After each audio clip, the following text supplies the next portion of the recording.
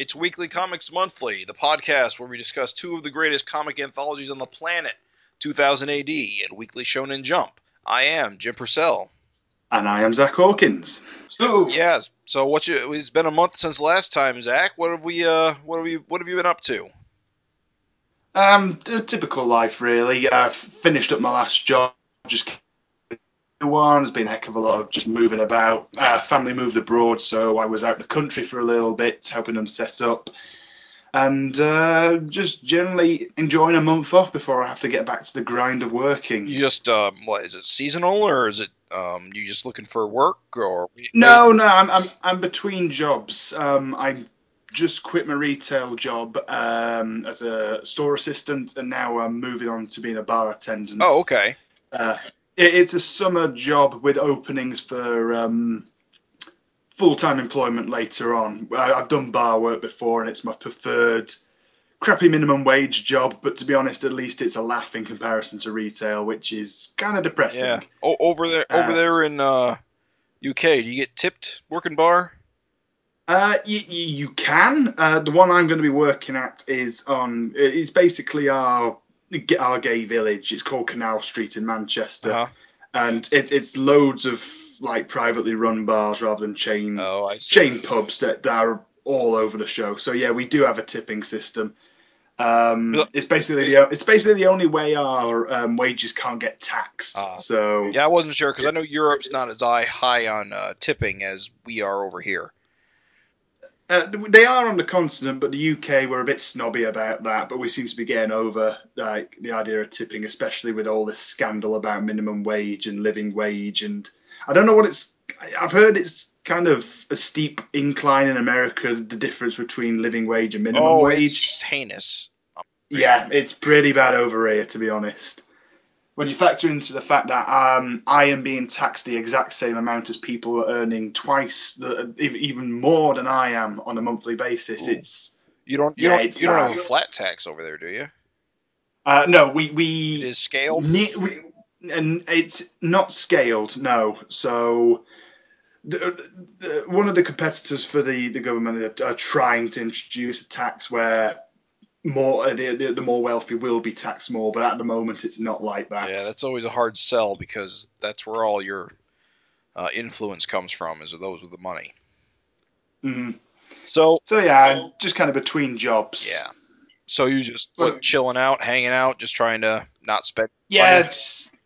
Yeah, trying not to spend money. Yeah, well, I'm going to Malta in a couple of weeks, which was part of a course, my diver's instructor exam, so I kind of have to spend money, but at the same time, at least I know I'm going to be getting an influx of money soon anyway, so I'm not going to be that skint for a while. Yeah. So yeah, I'm just kind of dithering about, drawing, writing, going to a comic jam in a couple of weeks. Cool. So yeah, that's I actually only found out about it the other day. It's like a little kind of cafe thing that'll be going on in Bristol for a day. Loads of small press writers and artists are going to be there. We're just basically going to have a small jam. It's one of those ones where there's just a big wall that you can draw on all day and just have a bit of fun. So I figured I've never been to anything like that, so go and be inspired. Yeah, I mean, there's opportunities like that. You should definitely jump on that to get the inspiration going, if nothing else. So anyway, what about you? Oh, I've mostly been reading and watching TV and working. I've just kind of got my nose to the grindstone trying to get money together to pay my bills. So I've basically been filling in the time around that by just reading lots of manga, the new season of anime, that sort of thing. My Hero Academia just started. It's on second episode. Oh, yeah. So I'm using that to catch up on the gap I have with My Hero, so that'll be fun. That's cool. Well, what have you thought of like all the early stuff? Because you obviously missed that. Well, there's only the 2 episodes, and it only covers the first chapter, which actually Weekly Shonen Jump already ran. So it's actually I haven't gotten anything I don't know yet. But the next episode is going to be all about All Might passing on the All for One. Yeah. So that'll be new because I've been curious about that process. I've not watched it yet, but I'll probably marathon it later on because it's like with the One Punch Man thing. I just left it until there was loads of episodes. Then marathoned it. It looks usually when an anime adaptation comes out, I leave it for ages, and the only thing I watch is the opening credits to see if it's any fun. Yeah. It's being animated by Studio Bones, which is actually interesting that a Jump series is being animated by anyone but Toei. It's becoming fairly commonplace these days. The only ones that are being animated by Toei are Seraph. I think Seraph at the end is. Oh, is it? I thought that was being done by Lurch. Maybe I might be wrong, but you were going to say you're probably going to say, what were you going to say? One Piece and World Trigger. Right. Okay. Actually, yeah, you're right. It's World Trigger that I heard complaints about because of Toei's cheap animation. I thought Seraph was, but yeah, it was World Trigger. Food Wars, Assassination Classroom, Hero Academia, they're all being done by other studios. Yeah. It seems to be. Okay. It seems to be that the it's creators... not that unique. Oh, and Dragon Ball's obviously done by Toei. They're done by Toei. Yeah. But yeah, there's what else is coming out this season? I mean, of course, Macross Delta, which won't be airing legally anywhere on this side of the planet, but I'm definitely watching it because I'm a massive Macross fan. Even though this one looks like it's way, way, way more idol based. Yeah, I have to make a confession here. Yeah. I have never seen anything Macross related because it hardly had any coverage here in the UK as a child. You didn't even get Robotech? We didn't even get Robotech. Oh, no. That's too bad. Macross is a passion of mine. I watched Robotech as a kid, and then as a teenager, I discovered that Macross was its own thing with Macross Plus and what else? Macross Zero, and I don't know. I've always liked the style of it, of the transforming jets into robots and the fighting the aliens. It's just really, really good space opera overall. Yeah. It's had some duds, of course, like any long running thing, but it's always just kind of appealed to me. So a new series is out is a must watch for me. It's just unfortunate that they seem to be because the whole gimmick of Macross is you get the military action combined with like the idol like music stuff. The whole show is like very music based. Very music generally plays into its plot line and its character development a lot. And I do know one of the movies is famous for one musical score. Yeah. Just one scene. I forget which of the movies it was, but it's almost it's almost, I don't want to call meme-ish, but kind of legendary on the internet. There's it is an idol scene. Yeah. I'm trying to remember what the name of the song was. The previous major series, Macross Frontier, had a lot of subplots involving girl musicians, but it was still tolerable because that was sort of like the same level of that the original series had. This latest one is about basically a musical group of like 5 girl singers who sing the monsters away. Okay. And unfortunately, that's sort of the level beyond that I enjoy, because then it's getting away from the sci-fi aspects I like, the military action I like, and getting into the really freaking unbelievable weird crap. Yeah. It's hard to take it seriously when it goes that far. But I'm still watching it because I'm a fan. But yeah, Macross is cool. And this season of anime looks pretty good in general in terms of stuff to watch. Also, something that turned up that actually came out last year, turned up on Netflix unexpectedly, is a series called Cyborg 009 versus Devilman. Which yes. It's only a 3-episode OVA, and it stars Cyborg 009, who is what is basically a superhero. He's part of a... how do I explain this simply? It's a 60s manga written by... I should know his name off the top of my head, but I don't. Isn't it Leiji Matsumoto? Maybe. Hold on, let me pull it up really quick, because I've got it right here. No, it's Ishinomori. Shotaro. Yeah, he is the guy behind like Skullman, Kamen Rider, a bunch of others. Basically, he generally tells stories about teenagers who get kidnapped by organizations and then turned into either monsters or cyborgs, usually cyborgs. And Cyborg 009 was kind of like the prototype of that idea. Of the whole, because there were 9 individuals that get kidnapped by this group called Black Ghost. They all get turned into cyborgs with various powers, and then they rebel against those that transform them, and then they go on the run, and of course are harassed by other cyborgs and other things. It's very, very, very old school. It's like this. I believe this guy was like a guy who worked under Tezuka. You can see it. Oh, definitely. You can definitely see that Disney style animation just bleeding through it. Yeah, it was as you say, everything from that period of manga, which was basically the origin of all the tropes, tropes. Yeah, all bled out of this and Astro Boy, and the Devil Man is another quote unquote superhero.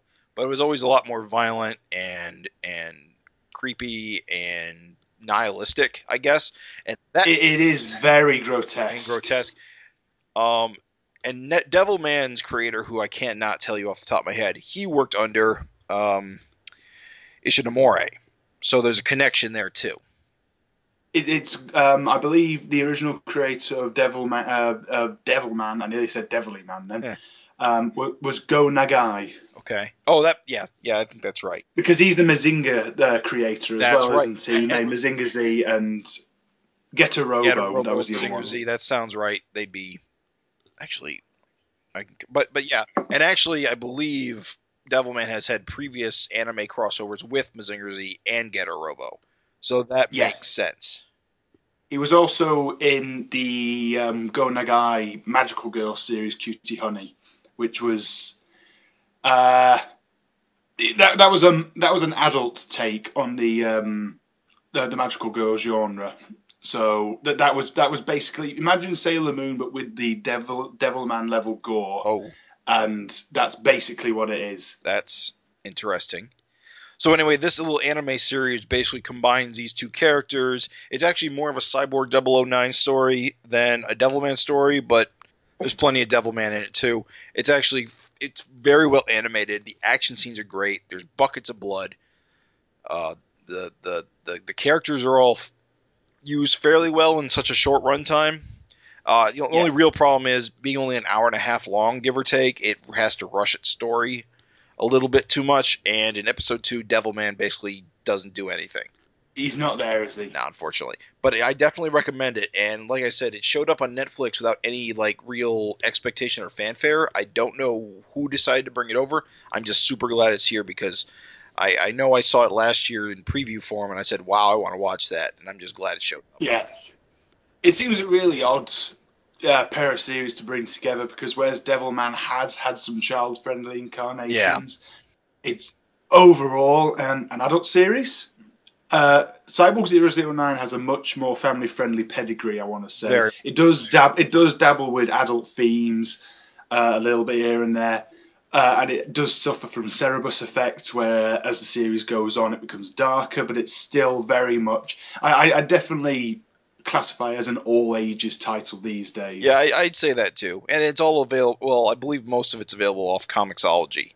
I think Comixology themselves got the rights to, all of the works of the creator, and they translated them all a few years ago. So I'm sort of working my way through them. And what happened was I watched this OVA, and I decided to go back and start reading Cyborg 009 again, which I hadn't done in a while. And it's still good.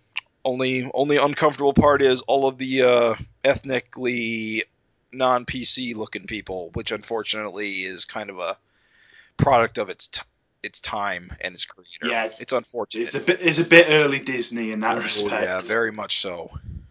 Yeah. It can get uncomfortable when you have that. The good news is the modern takes have helped clean that up a little bit. I do seem to remember in the 2003 animated series of Cyborg 009, they omitted a lot of it and replaced it with more, I don't want to say realistic, but a lot more acceptable. Yeah, a lot more acceptable. It's like the Frenchman's not a snooty so and so, and the one black character doesn't have monkey face. The whole thing is each of the characters are from a different country. There's main characters from Japan, of course, and the main girl's from Japan, of course. Then there's Jet, who's from New York City, and his introduction to the comic's so great because he literally has a dance off with another gang. It's awesome. Then there's a British guy who's a shapeshifter who is basically Andy Capp in pretty much every respect. If you know who Andy Capp is, he's a drunk. Yeah, he is a drunk. Yes. He goes to the pub, and then the wife beats him over the head with a rolling pin. Yeah. And there's a German who's got guns in his hands, and then there's the African who is uncomfortably super strong. I seem to remember. Huh? Super strong. He's just basically got super strength. You're thinking of the Native American character who is also uncomfortable sometimes, but is also a badass. No, weirdly choiced enough. The African character, his powers all work underwater. He's like Aquaman, Namor. Oh yeah, yeah. And he's cool when he's like getting ready to fight. But yeah, it's entertaining. I like reading it just from a historical point of view. I don't know if it holds up, overall, but it's definitely worth a read. I'd say it's been about 2 years since I read it in its entirety. I think I should probably give it a reread because I've not read the creators' other works like Skullman or anything. Skullman is excellent. If you want to really read an anti-hero story, Skullman's he's like the biggest scumbag hero ever. He's like. And there was an anime of Skullman I really liked that came out. Oh, was there? Yeah, it's what was it called? I guess it was just called Skullman. Yeah, it came out 4 or 5 years ago and had a really interesting structure where Skullman himself doesn't really make a full appearance until like 6 episodes in. Oh yeah. It's like it was about a couple of reporters trying to like track him down. Well, didn't this creator also create Kaiserman? Kaiserman, yeah, and the other one I can't pronounce.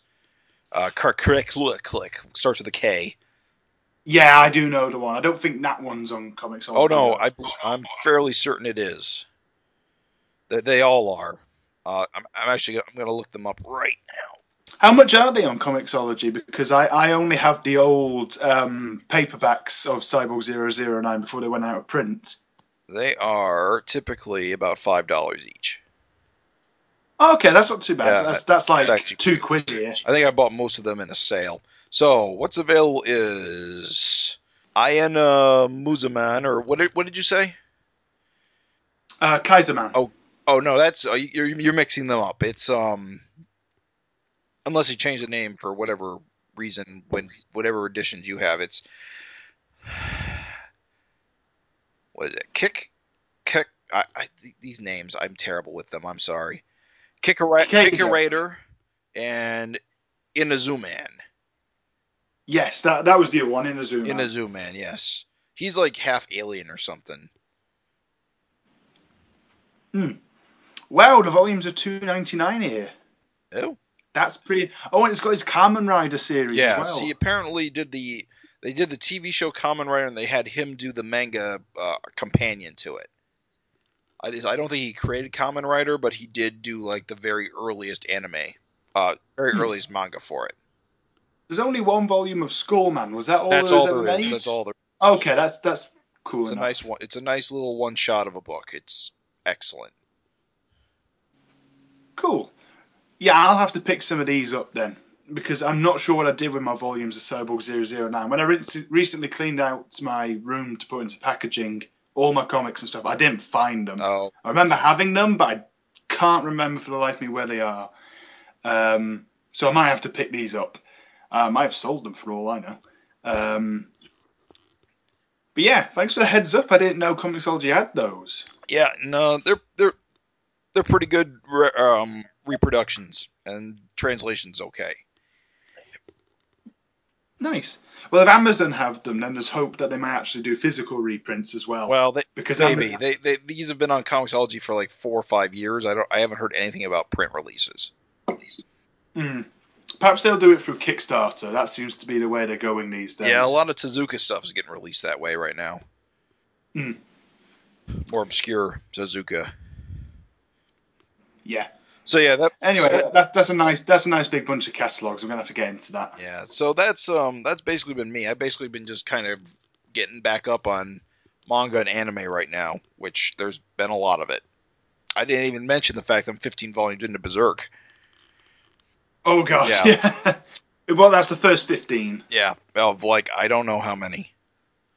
Yeah, I've only read the first 3. Yeah, I think I got to the infamous Guts childhood sequence. Yeah. And, I couldn't read anymore after that point. I actually had a weird experience with Berserk. Basically, back when I started reading comics, I heard it was worth reading, so I got the first 2 volumes, and it did not click with me. The level of the violence and the imagery and stuff at the time when I was much younger. But coming back to it, it's fine for me.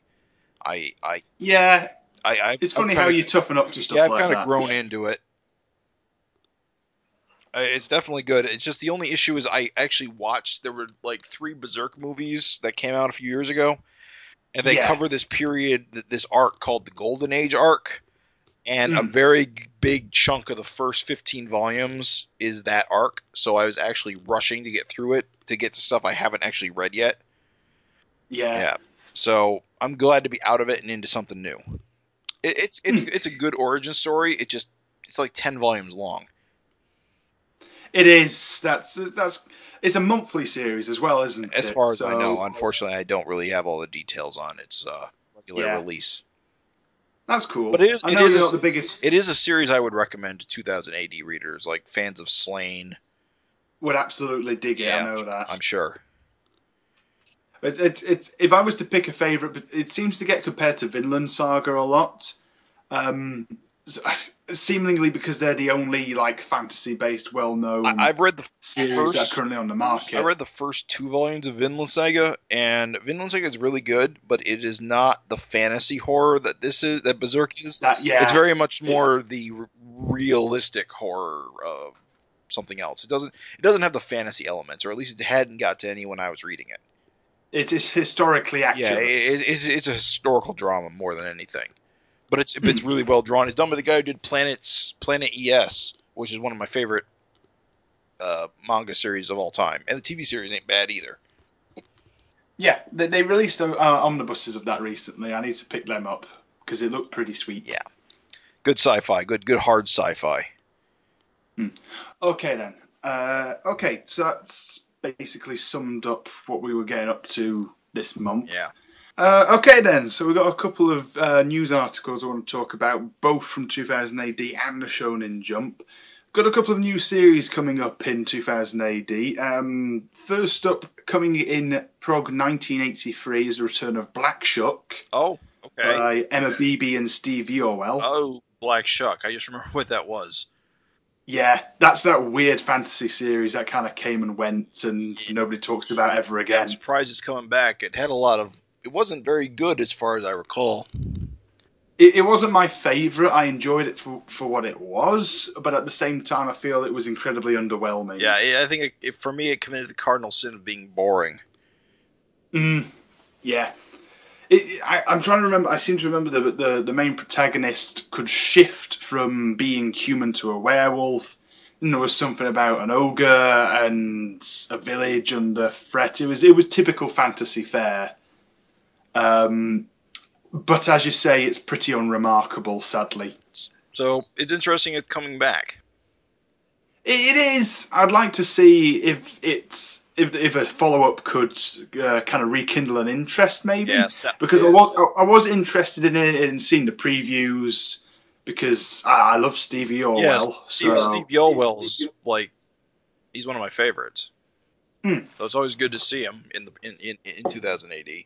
And Emma Beebe can be a fantastic writer. Her Doctor Who series at the moment that she's doing with Titan is fantastic. Ah, yes. And she has done some really good stuff for 2000 AD in the past. But sadly, this Black Shuck just kind of came and went and didn't leave any impact. Following on from that, an unspecified date in the future, but presumably before the end of the year, is the return of Ian Edginton and Disraeli's Scarlet Traces in Cold War. Yes, interesting. It is. I kind of assumed what with Gold Tiger coming out, they were going to release Scarlet Traces as an original graphic novel. Right. At least the follow-up, because they're reprinting all the older stuff from Dark Horse as an omnibus. So it's interesting that they decided to make it part of the 2000 AD lineup, especially considering we've already got 2 Ian Edginton and Disraeli series ongoing. True enough. Talking about Stickleback and Helium. Helium? Right. Yeah, so that means we've got 3 from the same creative team ongoing, which I'm fine with. I bloody well love Ian Edginton and Disraeli. Yeah. So I just think it's an odd place to put it. Honestly, it would almost probably fit better in like the independent section of the magazine.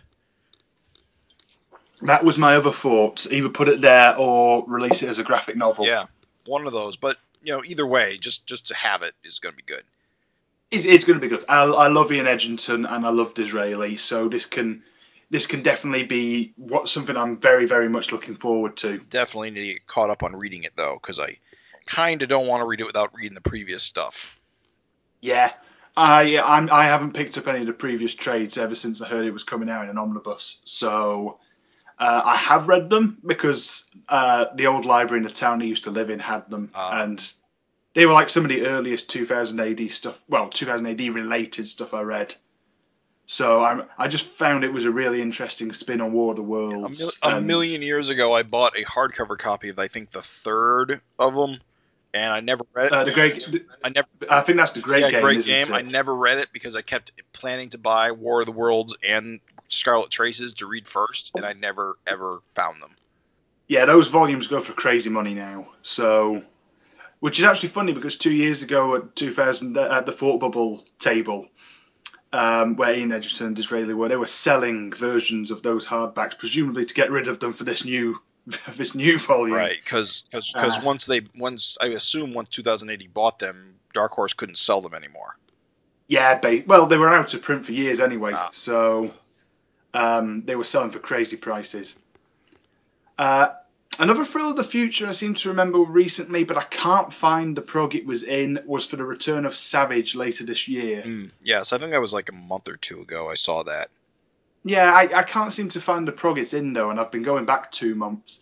But it's inevitably going to return. Yeah, it's definitely going to return before the next series of ABC Warriors, because that seems to be the way they're alternating them. So, yeah, Savage. Savage is one of my preferred Pat Mills stories, so this could be fun. And the last cliffhanger was fantastic, so yeah, optimistic for Savage. And then finally is an IDW Judge Dredd announcement, which is going to be a team up with Dark Horse, seeing Judge Dredd going against the Predator and the aliens at the same time. As you do. As you do, when you run out of ideas. But this is obviously the first time that Dredd's gone up against either the Predators or the aliens. Let's get Terminator and RoboCop in this. And the $6 Million Man. And the $6 Million Man. God knows IDW like to milk their team-ups. Ninja Turtles and the Ghostbuster. Ninja Turtles and the Ghostbusters and the Transformers. And, oh God, My Little Pony, I don't know. Angry Birds, anything. This could be interesting. It's Jake Lynchman, I believe, writing it. Writing it? Yes. This is the one I'm looking at. John Layman, thank you. The writer of Chew for Image. Now, I've not personally read any Chew. I don't know if you have. I've read the first issue once a long time ago. Yeah. It's one of those ones I keep meaning to get around to, but just, other things of more interest came in the way. But the Glenn Fabry cover that's been released as the promotional image looks cool. So, Glenn Fabry will apparently be doing all the covers, and then the interior art will be done by, what's the chappie's name? It's IDW, probably some nobody. It looks okay from what I've seen. Obviously, IDW have been pretty hit and miss with their. I've been pretty hit and miss with their Dredd series so far. Very. What Very what you miss. very hit and miss. Chris Monaghan, who I'm not familiar with anything, but he does have a very Cam Kennedy look to his art, so that's cool. Yeah, he's kind of got to use his shadow a lot. I don't know what he's done before, so I might actually have a quick look up and see what. But no, that about sums it up for the that about sums it up for the 2000 AD news. Meanwhile, over in the Weekly Shonen Jump, it's actually kind of prophetic that this has happened because we were talking about Hunter x Hunter a little bit last episode, saying, "Oh, we're never going to get to the continent." Lo and behold, Hunter x Hunter is returning on April the 18th. Well, that's news. That's pretty rad. That is next week. No, 2 weeks. It is. I do like Hunter x Hunter, so I want to like it. I watched the anime series. If you ever a loose end for a series to watch the 2011 through to 2014 Hunter x Hunter series because it is excellent. And it really does hammer home why this series is such a cult hit because it moves along at a fantastic pace. The characters are amazing. The style is gorgeous. It's just one of those wacky, insane worlds. Some of the humor is fantastic. It can be genuinely gripping and brilliant, particularly the stuff involving the Chimera clan in the later episodes even. So that basically brings you up, the anime's conclusion brings you up to where the series came back last time, with the expedition beginning to the Dark Continent, which still hasn't happened. Yeah. Hopefully it goes for more than a few months this time. Yeah, I kind of hope it does as well. It was kind of funny because it was saying, it's like, oh, Hunter x Hunter will be off this week, and this week, oh, by the way, it's going to be off indefinitely. Yeah. And that was 2 years ago. So, yeah, it's pretty rad it's back. Optimistic for it. Following on from that, on April the 25th, there will be... Oh, guess what else is back? Boruto? Or no? Well, Naruto. Oh, yeah. For a one-shot by Kishimoto, and then following that on May the 9th, Boruto's getting his own monthly series. Oh, boy. Oh, this could go either way. I will say the last Boruto miniseries was okay, but only because Boruto wasn't the main character. Yeah. I kind of get the feeling that father-like-son Boruto is not going to be an interesting pro-tag. I hope this is also a miniseries. I believe it's an ongoing monthly series. The only difference with this is Kishimoto is neither writing nor illustrating. He's just supervising it. Well, that's an improvement. Yeah, it's... This kind of... I guess they're referred to as gaidens in Japan. They're kind of like spin-offs or sequels written and drawn by different creators. I wonder if this is going to adapt one of the movies. No, I believe it's an original story. Oh, okay. Because I do know they made a movie out of that series that we did get. Which was well-liked for as far as Naruto movies go. Yeah, I like that mini-series for what it was, actually. So if it's more like that, then, thumbs up. I don't mind having it as a monthly title. I'll definitely enjoy a lot more than Yu-Gi-Oh! Oh, is it a monthly? It is a monthly, yes. Thank goodness for that.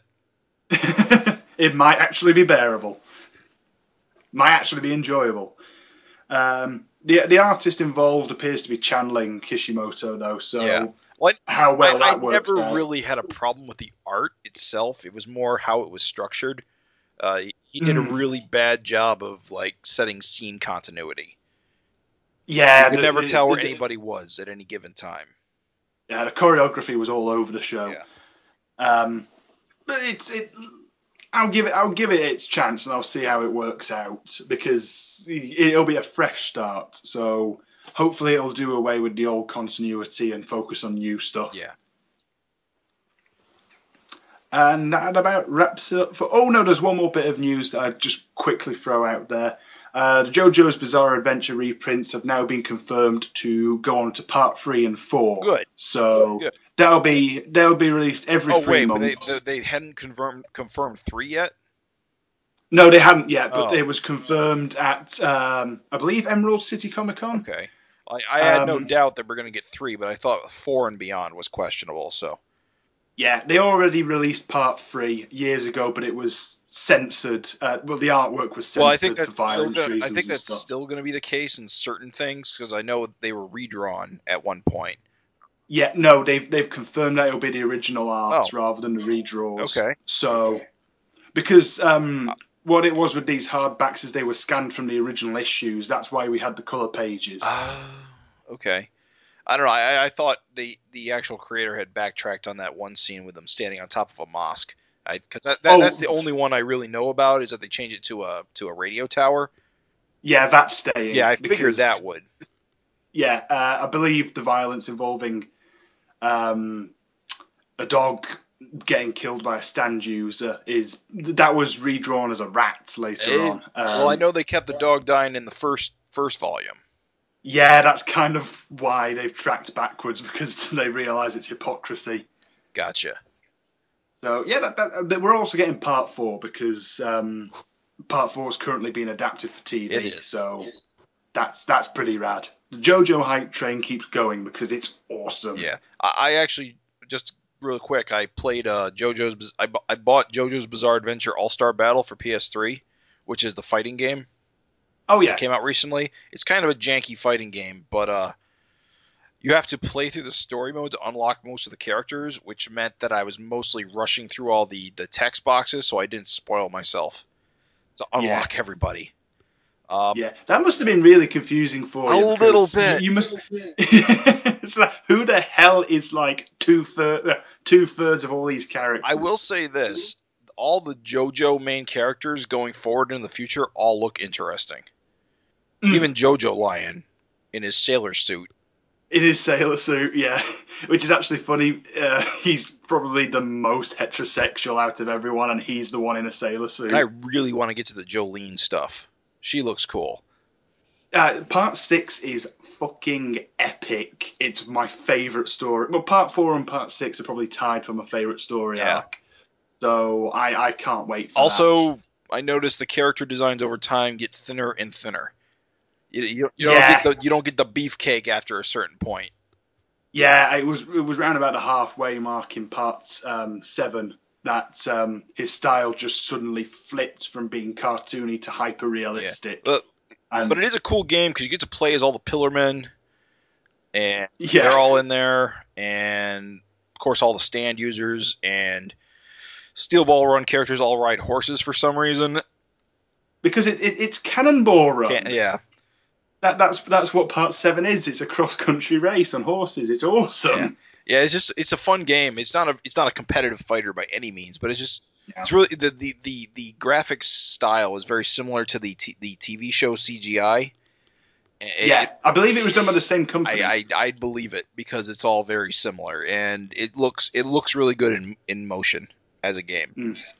There was a sequel actually released like late last year, which is a arena fighter rather than a 2D scroller. Oh right.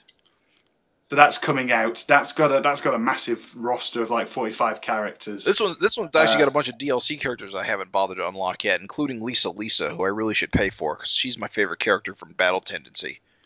Lisa was a badass, but I kind of felt she got shunted towards the end in favor of. I didn't even mention it. I read the final volume of Battle Tendency last this month actually, so that it's pretty rad. It was good. I really liked how Cars is actually beaten in the end because it's actually fairly unique as far as villain defeats go.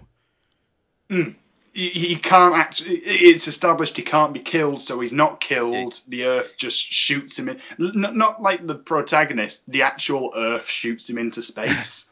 But yes, Lisa gets damseled really, really quickly, and that pissed me off. Yeah, that was kind of lame. I did think it was awesome though that it was kind of spoiled by the chapter title that Strawheim came back. Yeah, true. As a cyborg in the 1940s. And that's the funniest part is how at the end you get that Sandlot Stand By Me type ending where everyone gets their mugshot and what happened to them. Steinbrenner dies in Stalingrad. Yeah, he gets shot by a sniper. It's like I think that was pretty much just his way of making sure he never comes back. It's just kind of like, yeah, I made an SS officer the main pro tag. Yeah, oopsie, put him away. Forget about him. No, yeah, that actually ending to Battle Tendency is kind of sad a little bit. It's definitely, it is kind of a melancholy ending, actually. Because Speedwagon dies off panel. Did he? Yeah, he did. He died of cancer at the age of 90. Oh, you mean during that? Yeah. Oh yeah, he's not in part 3. But it would have been so awesome if Speedwagon was still kicking about at like the age of 130. But they do that for every series. I mean, I believe Joseph comes back next series, and then Jotaro sticks around for the next series, and it's like Jotaro, after Jotaro's introduced in part 3, he's around for a while, like until the very end of part 6. Oof, Jesus. So he's basically the overarching pro tag. Oh, Joseph's also in part 4, but he's old and senile. So yeah, JoJo's still great. That about does it for the news. Yes, we were in news. I forgot what we were even talking about. Okay, so hustling on to 2000 AD, you wanted to talk about Survival Geeks a little bit. Not very much or very long, because there isn't much to talk about, because it's only had like 2 series and a thriller. But I kind of like this series, and I don't know why. I think it looks really good, and I think its reliance on references is a little bit tired at this point. But backhanded, yeah. But at the same time, I think it's got a decent idea and it's got a decent execution. I just kind of wish it would do a little more. I compare this series mostly to the Simon Spurrier series Beck and Call, which also was where this one's more sci-fi based. That one was more like horror fantasy based, because you had the Delinquent and the Wannabe Witch, and they had Trubs. And they also made tons of pop culture references as a result. Yeah. I never read Beck and Call. That was like way before my time, and I never picked the trade up either. Yeah, the trade's really good. I really liked it. I really like the artist on it, who I'm blanking on right now. He had a really good cartoony style. Apparently he's working in animation now, so that's why he hasn't been around. Yeah, as they all do. Yeah. But Survival Geeks...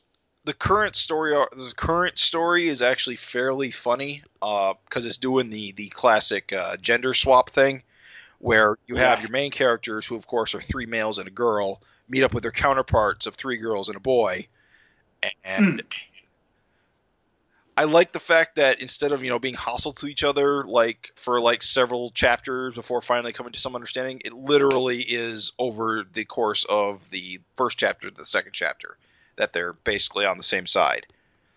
I was afraid for a bit that they were going to pull an Extinct on us. For anybody who's read Extinct or hasn't read Extinct, there was a cliffhanger where the main characters met their clones, and there was the cliffhanger where I was like, oh, there's going to be a big rumble down, a big smackdown, we're going to have dinosaur and dinosaur action. We did have dinosaur and dinosaur action because they started fucking each other. Well, actually, there was some of that in this too, so... There was. Only between the stoners, though. Yeah, so understandable. Yeah. I was actually kind of glad it didn't go completely in that direction. Could have been really awkward. It does seem like the girls have slightly better grasp on what's going on than the boys do, who are mostly I kind of get the feeling that with the opening scenario, the girls had been on this planet for a while and had obviously done some shit to upset the local fauna, which is militaristic rodents by the looks of it. Yeah. And the guys literally turn up just as shit's going down, and there's a case of mistaken identity. So that's pretty rad. It's a pretty typical scenario, but it's fun. Yeah, it's fun, and that's sort of why I like it. Is that it doesn't take itself seriously. It plays off stereotypes, but at the same time, it stays entertaining. And it doesn't overstay its welcome. I don't expect it to run more than 6 weeks. Oh no, it doesn't. It's never a very long very long presence. But it's yet another Gordon Rennie series that just kind of seems to come for a little bit and then vanish. It's also Emma Beatty or Beatty or what's her? Emma Beatty. Yeah, yes. Yeah, the one you were talking about earlier. She's a co-writer on this too. What I find really interesting about this series, though, is that it's the only case of a thriller being graduated to a full series. Yeah, which kind of what the thrillers were for, weren't they? Right, and it's just kind of strange that this is the one that graduated. Got picked up. I think because it was more open-ended than many others, because a lot of thrillers are basically extended future shocks with conclusions. Like that one with the giant robot. So that one I would have liked to see again. Yes, I remember. Was that the Stevie Orwell one? I think that was drawn by the guy who did Stog 666. That the John Davis Age of the Wolf. I think he drew that. Yes, I do remember which one that was now. It's actually funny that we've talked about the thrillers because in the next issue of the magazine there's going to be a reprint of a bunch of them. Yeah, the 3 best. So that'll be. I kind of thought these were going to get a proper trade paperback rather than a floppy reprint, but I'll take it because I've got a few of them, so it'll be cool to see whether they've improved. Because as you say, Survival Geeks is the only one that's remained in the conscious as a 2000 AD story. Actually, there is one other that's fairly popular. It's that one that by Boo Cook with the gunheads. Oh yeah, but that one definitely could not get like a continuation. Basically. Yeah, that had a finite ending. Yeah. I think that one's being reprinted. So it's on the cover. So yeah, I really liked that one. That one was a nice twist on a classic 2000 AD like story that never existed. Yeah. Type deal. That had an interesting structure. Yeah, it was. Survival Geeks isn't as clever as Gunheads was, but at the same time, I kind of get the feeling that by its nature, it's got a lot of mileage in it. But it's kind of how long can this formula last before it starts to wear a bit thin? Right, and that's sort of what happened to Beck and Call. It's just sort of kind of kept going through the same motions without really moving anything forward until I guess Spurrier just got tired of it, or he went to America, one of those two. I kind of get the feeling that Aquila's doing the same thing as well. It just comes up every now and again and does the same spiel and then goes away again. Yeah. And only this time without as good as art. Yeah. Survival Geeks, they actually talking about art, and Neil Googe I'm a big fan of. I really like his style. That being said, I can't think off the top of my head what else he's done. Yeah, I know, right? You'd think he'd fit on like a lot of things.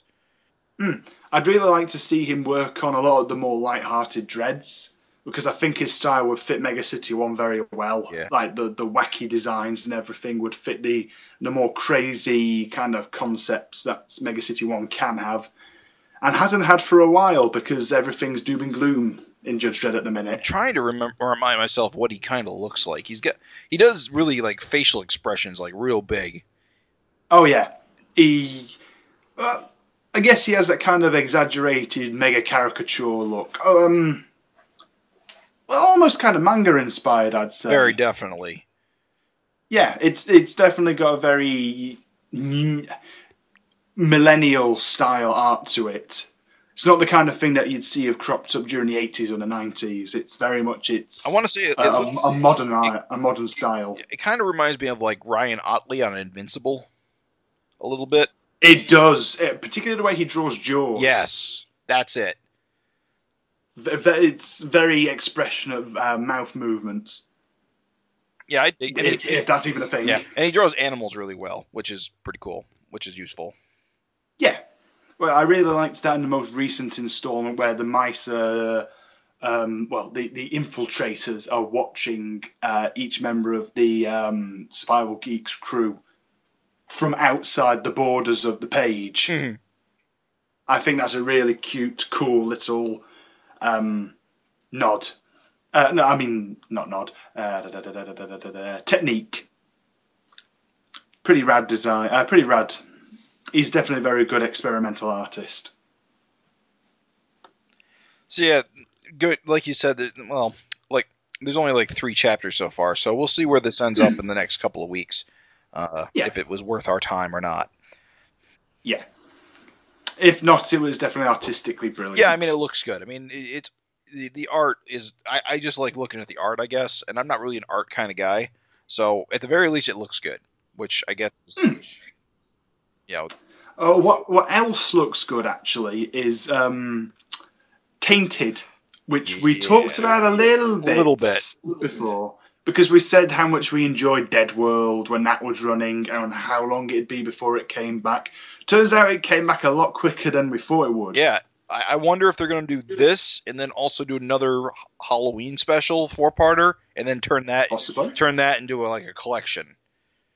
Because theoretically, if this runs for 9 parts, combining that with the 4-parter from Dead World and all the pin-ups and stuff that were building up to it and some sketches, you could bulk out a 100-page trade. Yeah, you could. But speaking of the series itself, this is kind of the Dead World story that I was hoping for. Yeah, just before the fall of everything. Just before the fall of everything, because we've talked about Mad Max before and the feel that things are just about to fall apart and society is about to go to shit. This is kind of similar to Mad Max in that there's still some semblance of a society. Yeah, some semblance of order. It's degenerating quickly, though. Because these Dead World, whatever, I don't know if it's ever been. Well, I haven't read the Judge Death origin story in a while, but apparently the Dead World judges have never been very good at their job. No, we've seen that already. There's definitely a lot of hatred for the judges in this world, even more so than in Dred's World, which is saying something. Yeah, because these would be more closer to like true fascists. Like, I don't even know. I don't even know if this world ever had a nuclear war to cause all this. No, I think it appears to be that there's a lot of famine and stuff going on. A lot of bad crops and stuff. Just general overpopulation. Not too different from the real world, actually. I think the general idea is that Dead World is just kind of a world that just is sour at its core. It's just nothing good ever happens. Things just kind of degenerate over time, regardless of circumstances. Yeah, and that's kind of where I'm feeling that the Sisters have come in, the Sisters of Death, because they haven't appeared per se in the story yet, but they were hinted as appearing in one of the recent installments.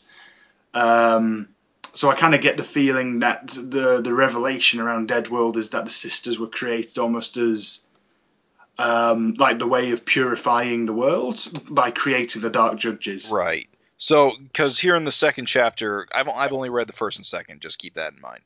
Okay. You see them get into the mind of the drone operator.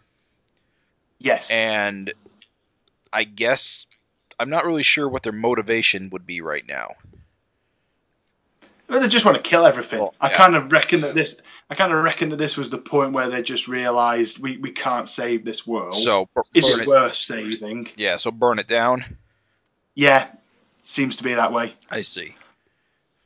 But we've also got this group of farmers who rescue a judge in distress or unconscious or whatever it was. I wonder if this guy's going to turn out to be either Theophile Mortis or maybe even Death. I don't think it's Death. I think he already exists. No, yeah, he has a name. He's Death. His last name is Death. Yeah. Oh, what, this guy? Death. I forget what his name is. His name's like Fairfax. Oh, Fairfax. Yeah. He does. He's definitely not Death. I don't know if he's any of the other Dark Judges or not. No, I like you. It's been a long time since I read the Paul Doherty, the Peter Doherty, Judge Death prequel. Yeah. So I can't remember if we actually got any details about Theophile Mortis, like who they were before. So I think it'd be a cool revelation if it did end up being, I don't know, Theophile Mortis. Possibly. Yeah. I don't know. I'm not sure. Honestly, I guess it's got some room to go. And you think it'll go like 9 or 10 weeks? I suspect it'd be that. Because the thing is with these prequels is you can't drag them out too long because we already know all these civilians are gonna die. Oh yeah. Oh, the worst ways. Yeah. It's just a matter of how long we can make this last. And that's what I really liked about the one-shots. It was just a 4-part done-and-done thing. But now we are getting further backstory. I don't want it to outlive its welcome. Very much no. You don't want it to because, like you said, the world's ending is a foregone conclusion. The only thing you can hope to do is tell a decent, personal story in that context. I'm not really sure if it's built up this Fairfax guy to be that or this family yet, so we'll see. Yeah, I hope it does. It's kind of like this seems to have been what split people with Rogue One. Will they get away with the plans for the Death Star? Yes, they do. Yeah, they will. We know they do. But will it be a good story? I think it will be. Yeah. In the same way I think Tainted will, by the end, be a good story. It's not about the end result all the time. Sometimes it's just about enjoying the story for what it is. Right. And if it does turn out to just be 9 parts, hell, I might even extend that to say it might be a 12-parter. Whatever it takes to make this an investing story, I'm willing to read it. Yeah. And we'll say this, so far, it looks really good. It does. It oozes just disgust and vile and griminess. Yeah, it's way better than any previous Dead World stories. Barring Dotry on Judge Death. I think it was. Now, see, I felt that was a little too polished. Oh, well, you got a point there. Maybe it was a little too polished. I do like Dorothy's art. Obviously, he's fantastic. I do, however, just feel it was a little too clean for what I expected Dead World to look like. Whereas this one is very much in my expectation of a world falling apart. Yeah, I'll give you that. Yeah, I'm digging it. I'm digging it a lot. By the end of it, I'll probably update later on and just see how much I liked it. But it looks good. It reads good. I'm not at all bothered that it's a prequel. It's just going to be a fun ride. I particularly like the scenes with the riots and the judges turning up. Yeah, they're not even reading out disperse immediately or face immediate action. They're just coming in, killing as many people as they can. Yeah, the judges in this world are horrible people.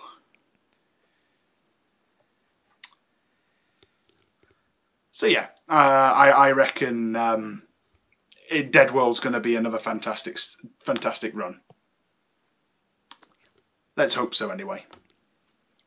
That about sums up. I don't know if you had anything else to say about it. No, I don't have anything else to say about Tainted. I think it's definitely a highlight right now of the prog. So yeah, of the new lineup, it is fantastic. Yeah, I think it and Dread are pretty much carrying things right now. Oh yeah. Dread's fantastic right now. We'll bring up Dread next time. We'll talk a little about the Clegg series when we do the quickfire round. Yeah, we should talk about that. Especially, we were just talking about how much we like Days, really. Oh, yeah, so that'd be a fantastic thing to bring up. Okay, then, with that, we could probably move on to the Shonen Jump stuff. Yeah. Right, so shall we talk about Food Wars first? Because that was the one you wanted to go on about. Yeah, let's talk about Food Wars. You want to talk about Food Wars? Yeah, I'm cool with Food Wars. I've not got a heck of a lot to say about it other than it's remained consistently entertaining. Yeah.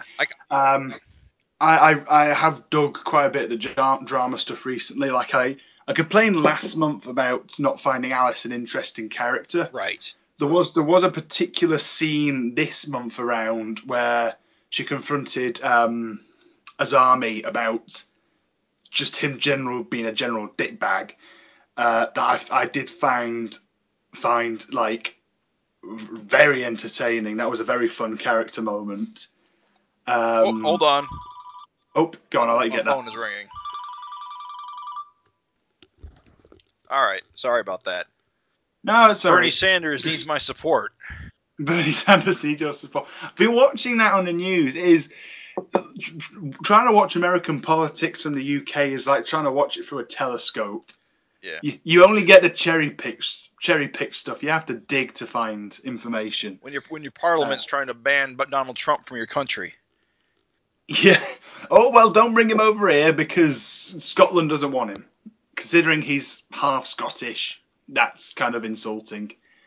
He's not popular over here either. All right. Bernie Sanders needs my help. Sorry, that tickles me a bit. Right, yeah, okay, Food Wars. Yes, Food Wars. So those who don't know, Food Wars is the shonen manga about food preparation combat that isn't Toriko. That isn't Toriko. It's not literal combat. It's cook-off. It's MasterChef. Yes, it's MasterChef in shonen action form. And it's remarkably endearing for something that doesn't sound that awesome. Yeah, it's strangely compelling. I don't know why. Honestly, I think it's because they managed to infuse just enough like drama and will they or won't they succeed to keep you gripped. Yeah, and there's certainly enough hyperbole to just make it seem that level of ridiculous that it somehow works. So the latest arc, of course, has I can never keep any of these characters' names straight.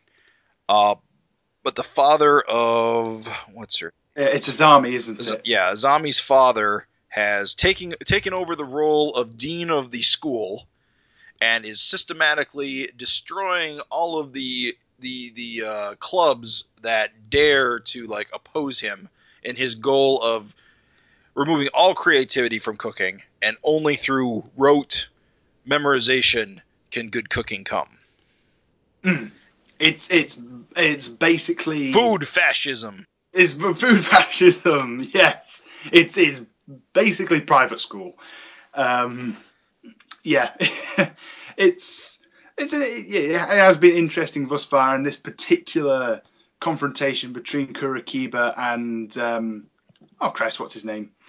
Rentaro, face tattoo guy, who is totally not a minor with that face tattoo. It has been an interesting kind of...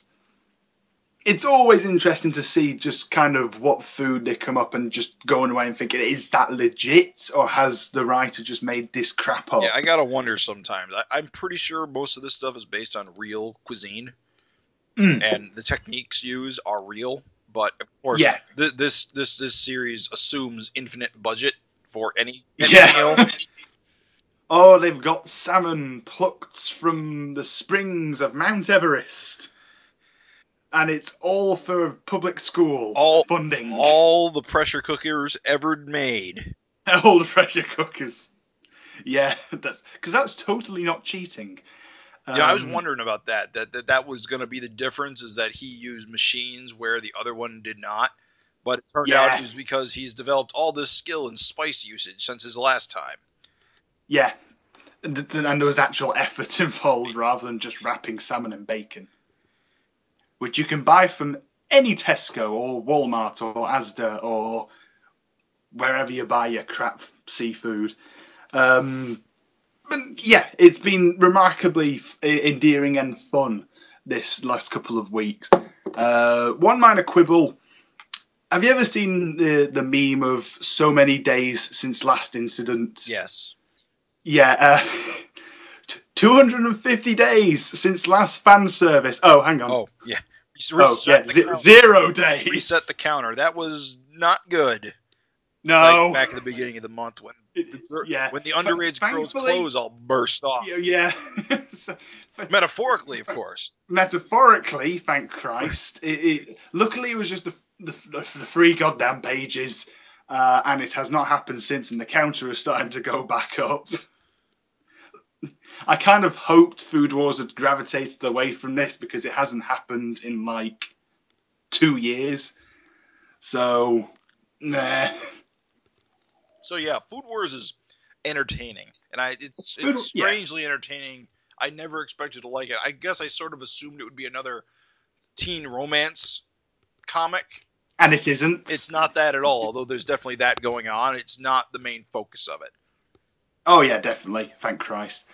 Yeah, I initially believed it was just another Nisekoi, right.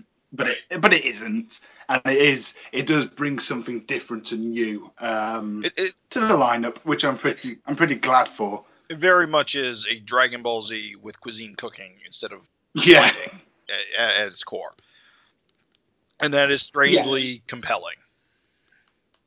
Yeah. Yeah, I'll take it. I'll even take the minor quibbles of a little bit, one or two pages that I'm not keen on. I can glance over if it's only every now and again. Uncomfortable fan service. But as I said, it's a fairly minor quibble because it is literally these days only once every God knows how many months. So I don't know. I can let it go. It's also kind of interesting to have a a realistic cooking series in comparison to Toriko, which is literally just here's something tasty that looks okay. Is it alive? Well, I want to eat it. I want to eat it. I don't care if it's a giant centipede. I'll eat it. It's here's some jelly I found on the floor. Looks edible. That's it's nice to have. I am enjoying it considerably now. Trying to think what the last cliffhanger was. I'm on issue 14 now, so I'll just... Of what, Food Wars? Yeah, I'm going up to 18 now. I'm just trying to remember where the cliffhanger left us. I think they started tearing down all the society's buildings. Yeah, they did. They did it physically as well, and we had this nice little, not so much bout, but team up between the first seat and. They were doing their little. Duet cooking thing going on, which was that was a surprisingly nice sequence. Actually, it was. It's nice that it's fun that this anti-hero, I guess, isn't a complete arsehole. I think that's deceptive. He isn't. My feeling on that is that he is an asshole, but he doesn't like teaching very much. He's just doing this because he was told to do it. Yeah, possibly, but he's got this whole kind of subversive side to him that I like. That he's held in such high regard, and he has all this like expectation thrown on him, and he has super anxiety because of it. Yeah, I do kind of like that. And I like how Soma is the only one who's like not so much that he's confident, is that he just volunteers. Yeah, he just doesn't give a damn. Yeah, nobody else will do it. That's fine, I'll do it. Because he doesn't. I guess it's because he doesn't see himself as possibly failing. Everyone else was afraid of like looking bad. Yeah, I do. I dig that. I think that's kind of why I like Soma as a character, because he's not necessarily successful to a fault, right? But he is a character who can grow and he has personality and likable quirks. He is kind of in a tricky situation where at this point he cannot fail because then the story can't progress. Yes. So I do kind of wonder if it's kind of like Ryu in his last cook-off here. I did not expect him to lose because he seems kind of important. Yeah, but he can't. But if he wins, it feels kind of cliche, right? Because he's a tough guy who always comes out on top. Yeah, but at least they did a somewhat interesting way of like showing how he has grown to his victory. He didn't just win because he's a badass. He won because everything that we read about in the previous arc, added to him. Because when I first started reading this, I think we had just gotten to a part where Soma, Ryu, and some other guy were in a 3-way competition. There was, I remember that. And then they went into the one where they were interning at different restaurants. Yeah, it was the interns. Yeah. And then this story made a callback to that intern period, and which we didn't actually see, so it wasn't just retreading stuff that we'd already seen. Right. So that was an interesting. It definitely doesn't forget what came in the past. It definitely uses all of that to push things forward. So it's actually fairly smart writing, honestly. Yeah, it is, and it's got a nice narrative going on. Yeah. So, Food Wars I'm enjoying. I'm also massively enjoying One Piece right now. One Piece is excellent right now. It's just kind of it's at its most One Piece. Yeah. Before we talk about the actual story and strip at the moment, issue 18 has a pretty remarkable colour spread as the opening. Oh, yeah. Which is kind of done in traditional feudal Japan style, yeah. as opposed to Oda. It's still definitely got Oda's style to it, but it's nice to see him draw in this kind of way, just to see his style progress differently. It's kind of a weird choice of characters. It is. I do think having the lineup in the background of the new allies is cool. Obviously, having the Animal Kingdom now, and you say it's an odd choice. I think most of these were the ones who were sent away from Dressrosa. So. Oh yeah, that's true. That is who they are. I think that's kind of that's cool. That's Sanji in the back, right? Yeah. Okay. So that's obviously why. It's actually, I think it's interesting they chose Sanji, considering he's not present at the minute. Right. Maybe it's foreshadowing for obviously the next story arc, where it's going to be. I think it's going to be a rescue, but I'm it's up in the air as to how it's going to turn out. I bet it will be a rescue right up until they find Sanji and he says, "Why are you here? Why? Yeah, why? Please, go away. I've got this covered." Yeah, Luffy's not very subtle. Yeah, Luffy's not very subtle when it comes to reconnaissance. I just want to draw attention. That's a nice colour spread. The actual strip itself is fantastic right now. It's had the revelation that the moving elephant island is a criminal. Something it's alive. I assumed that from the beginning, but considering it never came up, I just kind of forgot about it. When you say it's alive, you mean that it's moving or that it can talk? It can talk. It's a living organism. Right. I presumed it was some kind of magical thing, some MacGuffin that was never going to be brought up. But turns out it can wreck a fleet with nothing. That entire sequence was absolutely badass. Yeah. With its trunk slapping all the ships away. Oh yeah, it's like, this is the real One Punch Man. Team Rocket blasting off again. I know. I kind of get the feeling that that's what Jack's going to be. He's just going to be he's going to be built up to be this serious badass, but actually he's not that big a deal. Yeah, that's sort of what confused me, because they had been building up to be dangerous, and then he just got squished. Yeah. You don't know. He might still be alive. Who knows? Well, he seems to have been knocked out from what we saw.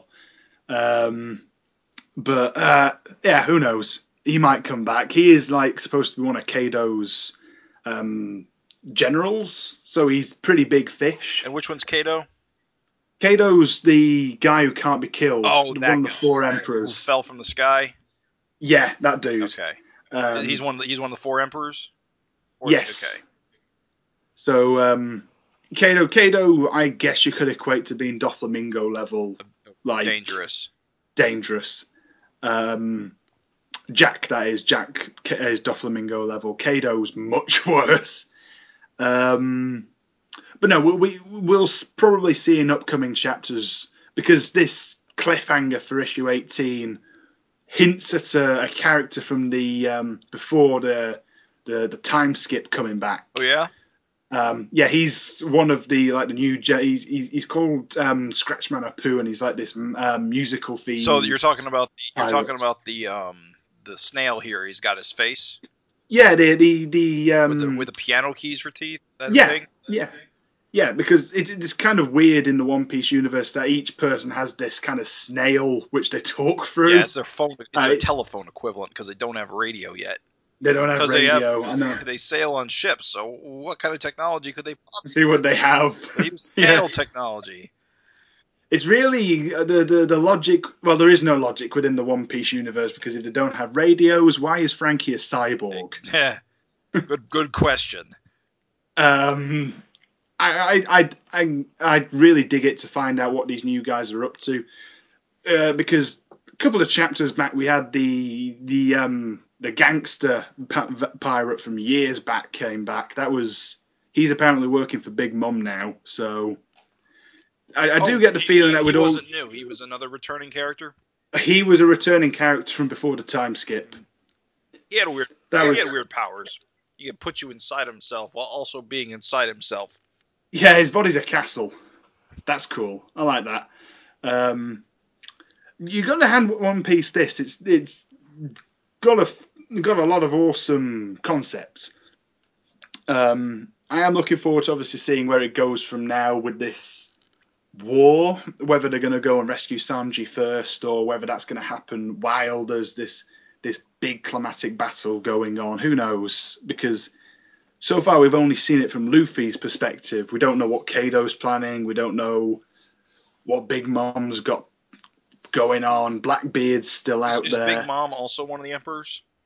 Yes, she is. I think there's at least two of them in play now. Yeah, the four emperors are Big Mom, Kaido, Blackbeard, and Shanks, who was the pirate who got Luffy to start his life as a pirate. Oh, I thought last bad guy. Doflamingo. I thought Doflamingo was one of them. No, Doflamingo was a rogue pirate who worked for the government. Oh, okay. I guess I misinterpreted that whole story. No, I can completely understand. It becomes really confusing after a while, just whose motives. Particularly if, like you just jumped in partway through. Right. It's like at the end of the first half before the time skip, there was this massive war between the Whitebeard pirates and the world government. And basically half the cast went missing in action. They were presumed dead, and a bunch of them have now come back. And that's the time skip? That's what happened after the time skip, yeah. So it's still in kind of a weird period of we don't know what everyone's motives still are. Like, everybody, of course, wants to be the Pirate King. Yeah. Oh, yeah, that's what we didn't mention. They finally mentioned One Piece, the One Piece again. Oh, yeah, we now know kind of where it is. You just got to go find 4 MacGuffins. 4 MacGuffins. To be fair, this does tie into what kind of Robin's ultimate goal is. Right. These old hieroglyphs will eventually take Robin to where the government took and apparently killed her mother, which is her backstory. So turns out that where Robin's mother might be is also the same island where the One Piece is. So yeah, it all kind of ties in. So. And now we've got all this going on with Sanji's family apparently being a bunch of serial killers. Never ends. But so long as it continues to be entertaining, I'm happy if One Piece never ends. Yeah, as long as it stays this level of energy and this wacky. Yeah. I think one of the things I most admire about One Piece is kind of what I'm liking in with what John Wagner does with Judge Dredd and what Eric Larson does with Savage Dragon. Is it's one creator creating one body of work and putting everything they've ever wanted to write into that single body of work. So rather than making loads of different series and being remembered, it's like, I don't know, Eddie Campbell made Batchus and From Hell and all that. Rather than just throwing everything into Batchus, spread it out. Made different series. Yeah. But it's like Ichiro Oda just wants to make one series where everything possible can happen. And I totally dig and respect that. He's been doing this for like 20 years now. What chapter is this latest? It's like 821. Yeah, 821. Yikes. He has been doing it a while. Yeah. Could you imagine printing a 22-page weekly comic for 821 chapters? Yeah, that is a lot. That's crazy. And that makes Cerebus look short. It is interesting to you just think about how much time they put into this, because World Trigger is like 138 chapters long. Yeah. That's still a lot. Yeah, I mean, I've been reading that for over 3 or 4 years now. So let's say if you just factor in how many pages they print out a week, it's crazy stuff. And then, but it's like Araki's been doing it weekly and monthly for JoJo since 86. 87. 87. Yeah, 86. That's, 30 years? That's crazy. I can't even make one comic without screwing it up and throw it in the bin. Throw it in the trash. Throw it in the trash. He's like, nah, no one will like this. Fuck it. Yeah. I could totally respect that. One Piece fantastic. Food Wars fantastic. The Jump is in a very good position at the minute, I think. Yeah. You got the new series is coming, even if it is Boruto, and Assassination Classroom spinoff was coming up too. So. Oh yeah, you've not read the first installment. I think that came out this week. Oh no, I have not read it yet. I haven't got all the way through that. I only read one. I got through One Piece and Food Wars, and I'm halfway through Blue Exorcist. Okay. So I'm not fully caught up yet. Oh yeah, that's rad. Does it at least explain itself a little bit? So like, if you never read it, there's a small segment at the beginning that explains the gist of the series, but to be honest, you don't need to have read. Does it spoil the ending? No, it's set before the ending. It's just a series of small one shots. Oh, okay. So it just seems to be a series of small comedy one shots about Kora Sensei. Weird. Just being weird, yeah, because that's what he does. I love Assassination Classroom though, so I'm happy we're getting these. Yeah, I've only read the first chapter they previewed, and I think that's it. Yeah, I could tell why they didn't bring it over, but it's weird that they're bringing this over without running it at all. I reckon they're bringing it over because it's not going to be included in the trade paperbacks for the regular series. Okay. So they want to get it out there so it is at least somewhere in an official capacity. That makes sense. Yeah, because it's the same creator. It's not like it's being done by a different writer or artist. It's the same dude. So it's pretty sweet. It's up to like volume 9 now. So Assassination Classroom's over though, right? It concluded. It concluded about a month ago. Yeah. On its own accord. So that's nice that it wasn't cancelled and it didn't outlive its welcome. Based on its premise, I couldn't imagine that thing going on forever. It started in like summer 2012, so it lasted like 3.5 years. Yeah, that's not bad. Maybe he'll come back with something new. Possibly. Well, it's the guy did another series before that lasted like 2 years. That's not been brought over yet, but I suspect with the success of As Class, it might be brought over. But no, that's pretty. It's pretty rad. I like it. It's a fun little one. It was a fun little one shot. The comedy is obviously people will either like it or hate it, or think nothing of it. But I like it. It's cute, and it's not offensive.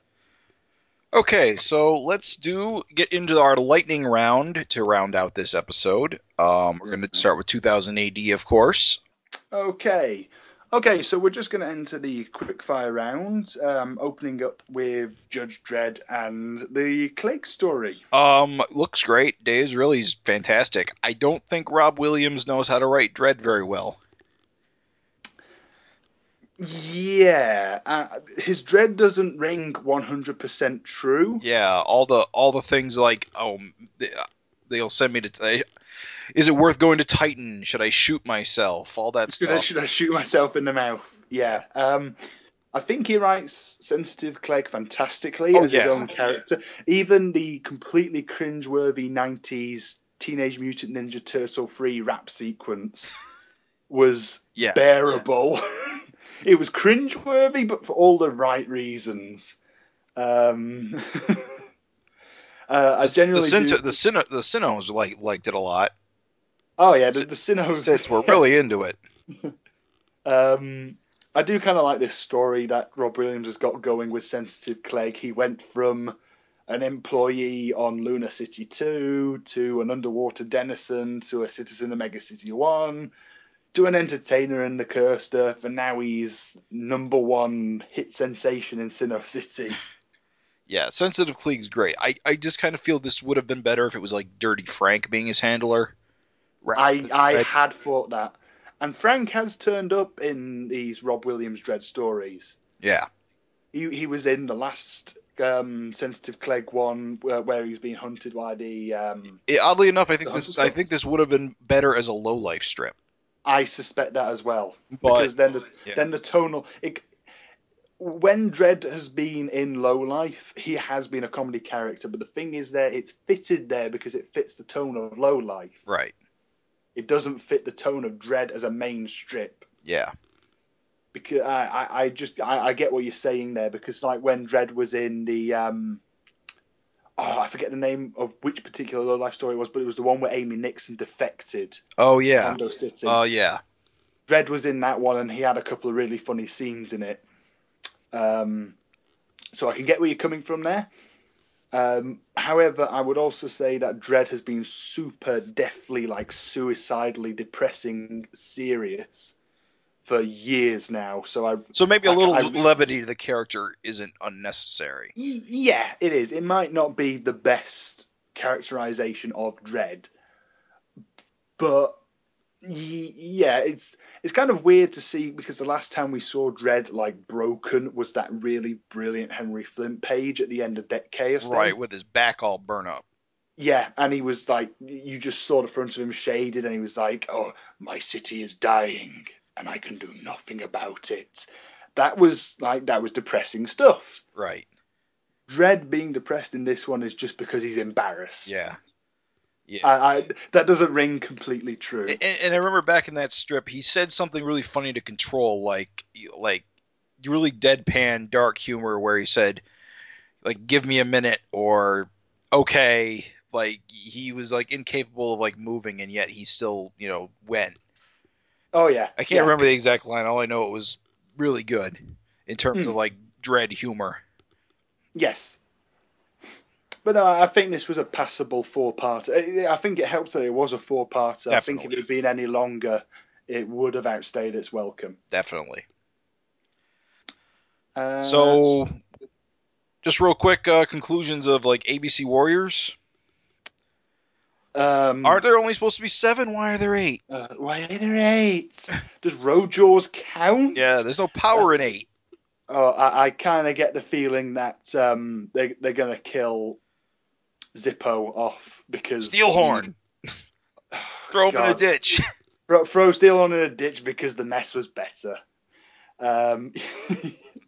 Yeah. Oh God.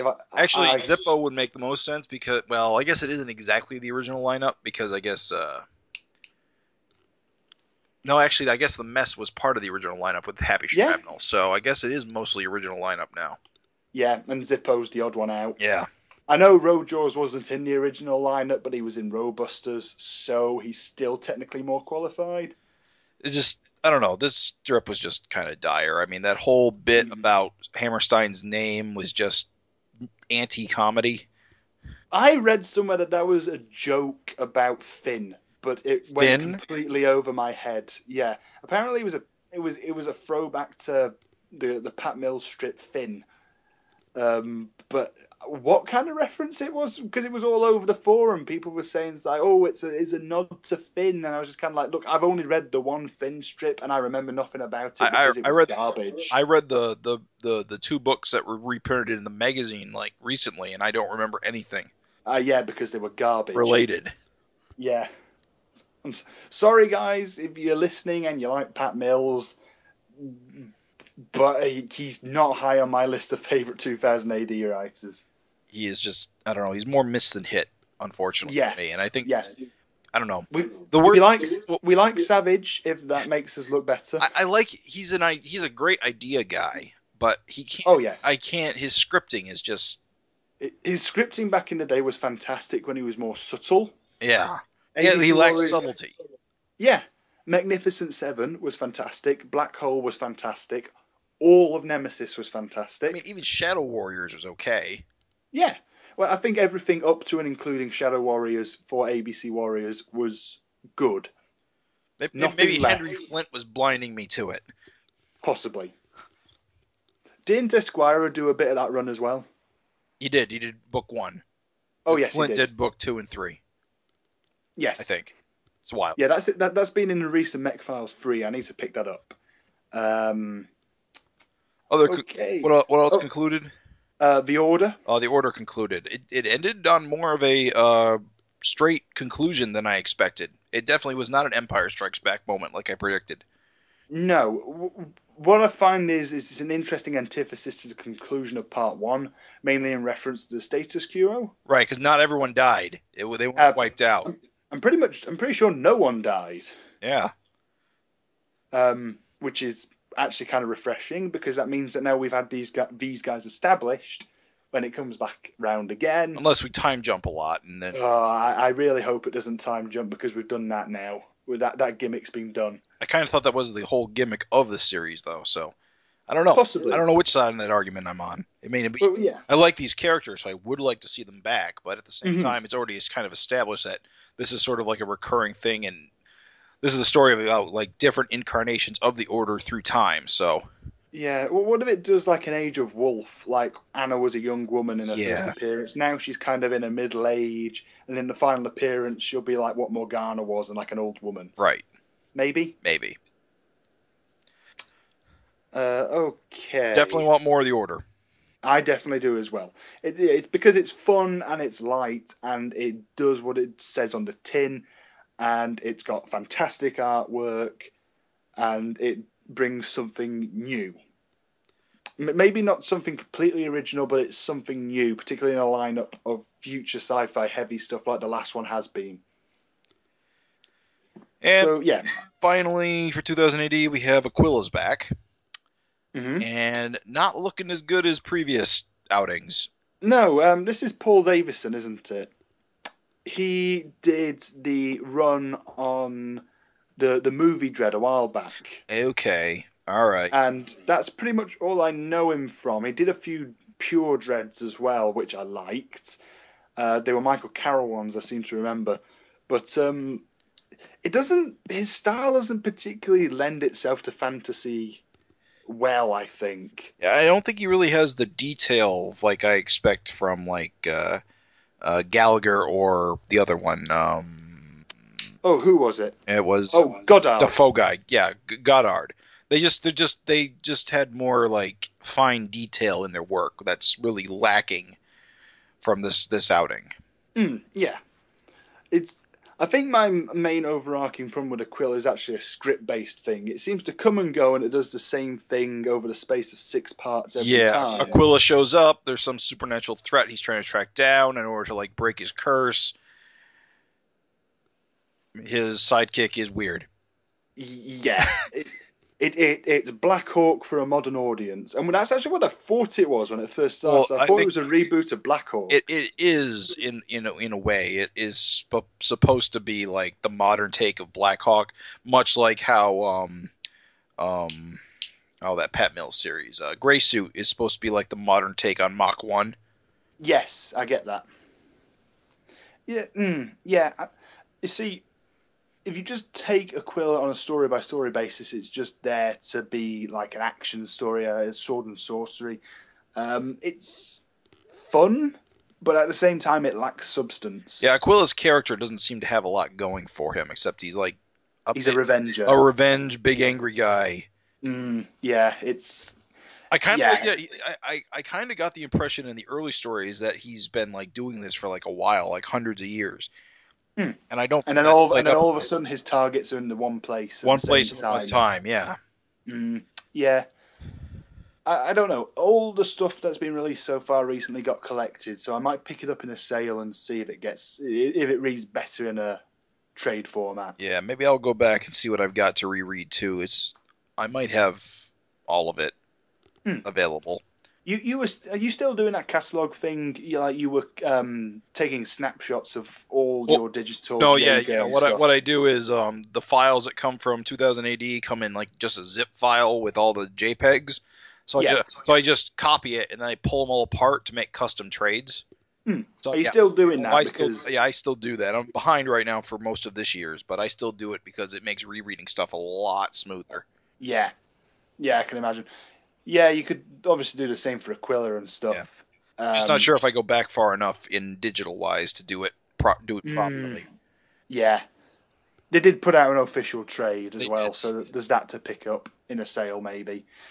But yeah, which are nice, by the way, because then you don't have like the title pages there every single time and the yes. stuff like that. So there's pros and cons to doing it yourself and buying the official compilations.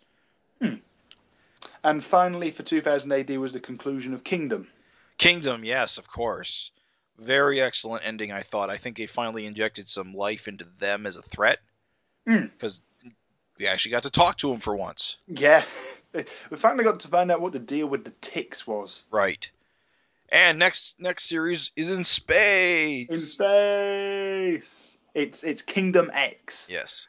So yes, you're still only caught up with like this one and the previous one, right? Yeah, I need to pick up the trades, but I think they need to do another printing because the sale sold out on all of them. You probably heard the Gene asking about this character named Lizzie Sauer. Was she from like one of the early ones? She was from the second series and the third, and she went up to space at the end of the third. So hopefully get to see her again. Just she's like the Ellen Ripley of the series. Well, she's a kid. She's like 12, she's the Newt. She's like series. 12 years old. Yes, she's more like the Newt. Okay, that's rad. I can pick. Well, she's probably older now, which is probably the point. Yeah. How I get the feeling that there's been like 6 months or so between the one that came out a few years ago and I think Gene had kids at the start of the Kingdom, so maybe like a year or so. Yeah, maybe. Yeah, that seems right. Is time skips like that common? Not really. I think the Kingdom was supposed to be like a period of stability, which Gene hasn't had through most of the series. So it kind of got to move things forward a little bit. That was kind of unusual for the series. Yeah, he doesn't usually get to stay in one place for long because he is a wanderer. He's a wanderer. Yeah, I've digged Kingdom a lot more this time than I did last time. I feel this was a better introduction to the series than the last one, because the last one was just several brawls. There was a pit bull piloting a plane, which was awesome, but it felt like it lacked substance. This one has had enough callbacks to previous series to make me curious to go and check them out. So, yeah, it's rad. It did its job.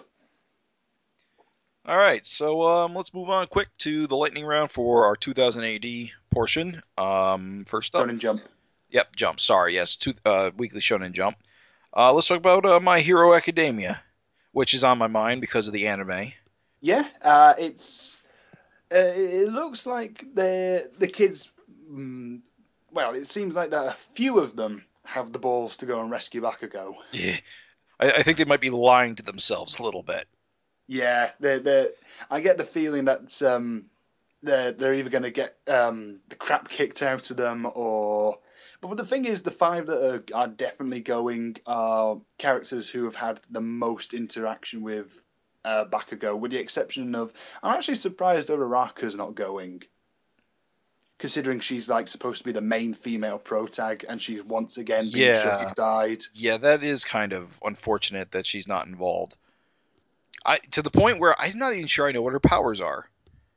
Well, she's Gravity Girl. She can switch gravity off. Oh, okay. So she has cool powers. So why the hell isn't she being used? Yeah, I don't know.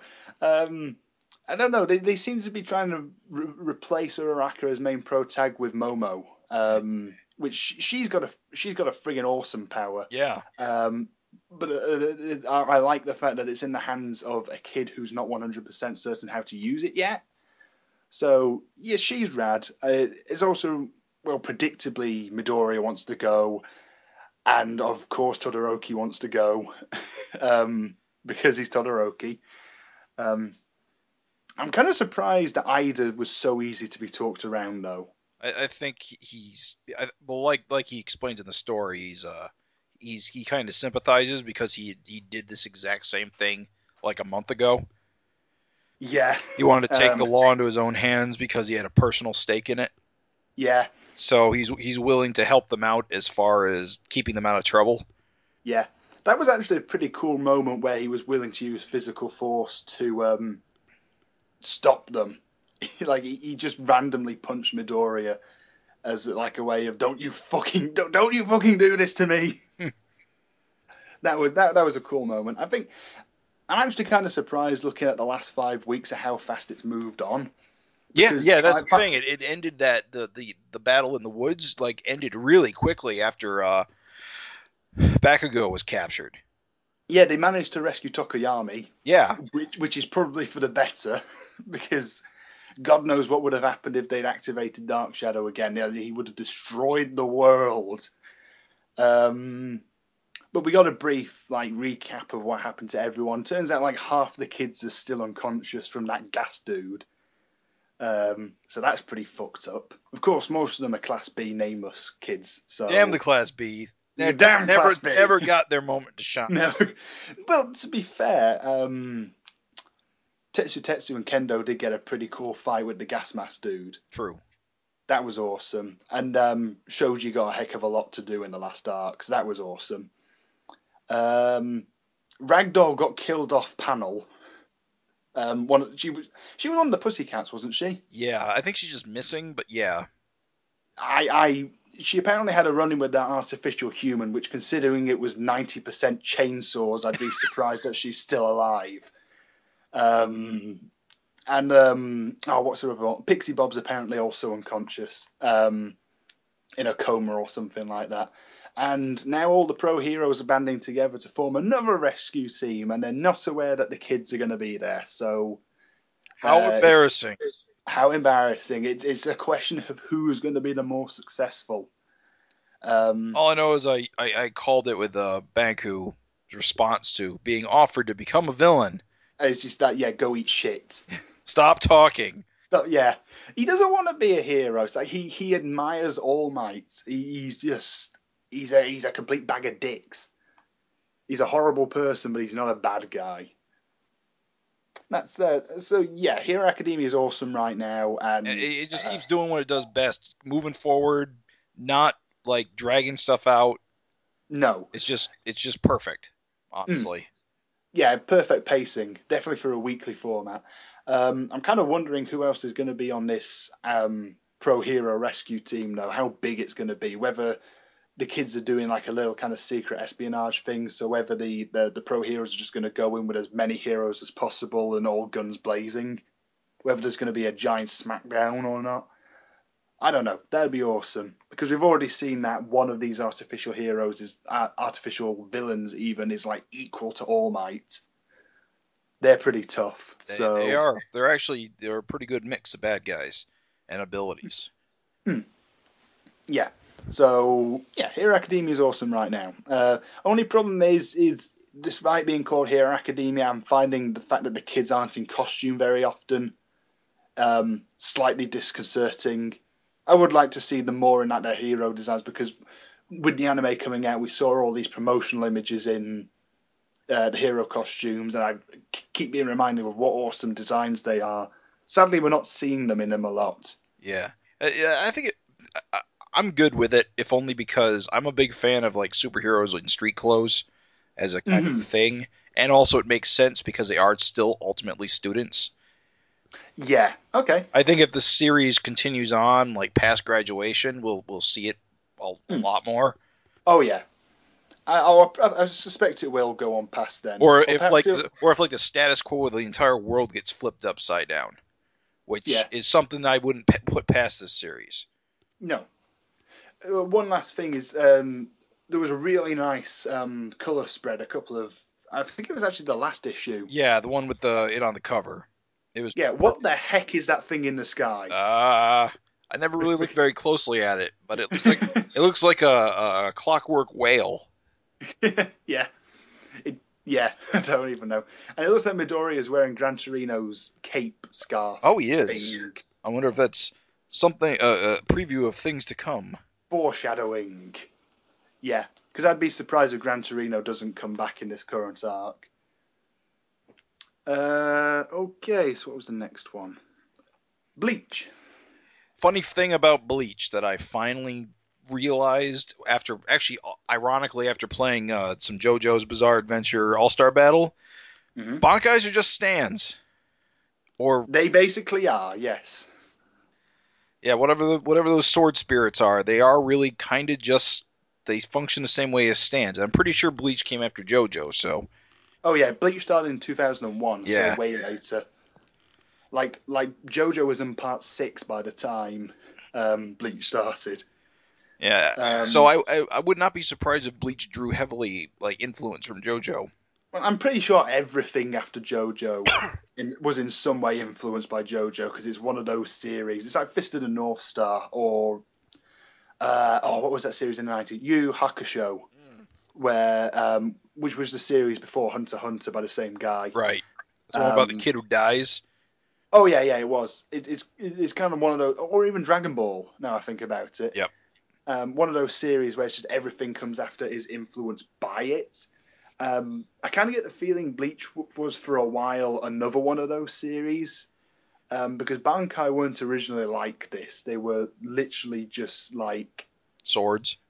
Yeah, basically the superpower aspect didn't come in until like chapter 100. Oh, interesting. So, yeah, so it was something that was introduced like way later. It's just I drawn that. I see because I'm reading JoJo, as it comes out, and I haven't really been exposed to stands very much as a concept.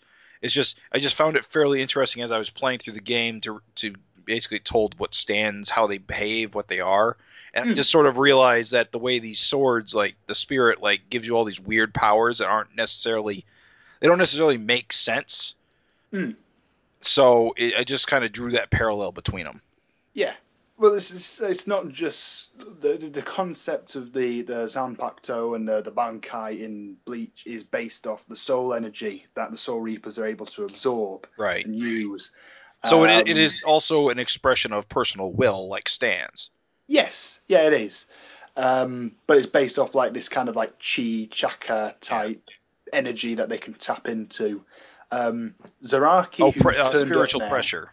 Yeah, spiritual pressure. Zaraki, who's turned up now, never used to have a spirit sword or a bankai or anything like that. He would just crush people because he had that much soul pressure. He could literally just like punch you and you'd make your head explode. And now he has to have a bankai because the stakes have got so high that that's not enough anymore. I see. Which is kind of a cop-out. A little bit. Because all the way through, Zaraki was as revealed as being like this, like, if anybody kills the big bad in the series, it's not going to be Ichigo, it's going to be Zaraki. And now he's a comparative weakling because... reasons. Reasons.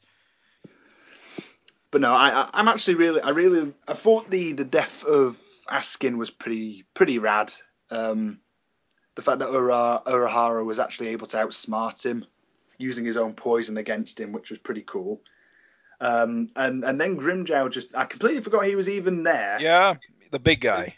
Yeah, just kind of turned up and ripped his heart out. Oh no, that's not the big guy. Grimmjow's the kind of cat-themed guy. He was like a major villain from the previous mega story arc, I guess you could call it. Oh, back when. Yeah, you can see what the problem is now with Bleach is it has so many characters, and these arcs last so long. Yeah, I'd give it another 5 chapters before Giant Dude gets killed. Yeah, I thought he was already dead at this point. I was surprised that he was still up and about. I think he's the last one, honestly, before the real bosses. Yeah, U-Hatch. Yeah. And it's just going to get even more confusing from here on out. But honestly, if you just read Bleach by week basis, it is entertaining still. Okie dokie. We got World Trigger. World Trigger is remarkably entertaining right now, actually. Yeah, I thought the end of the invasion was handled pretty well, and now we're back into more civilian territory. Yeah. We're back to the Future Sports event. Right. Which was happening congruently, I guess? Yes. Yeah, it apparently was. It doesn't feel that way, though, because of how it's handled.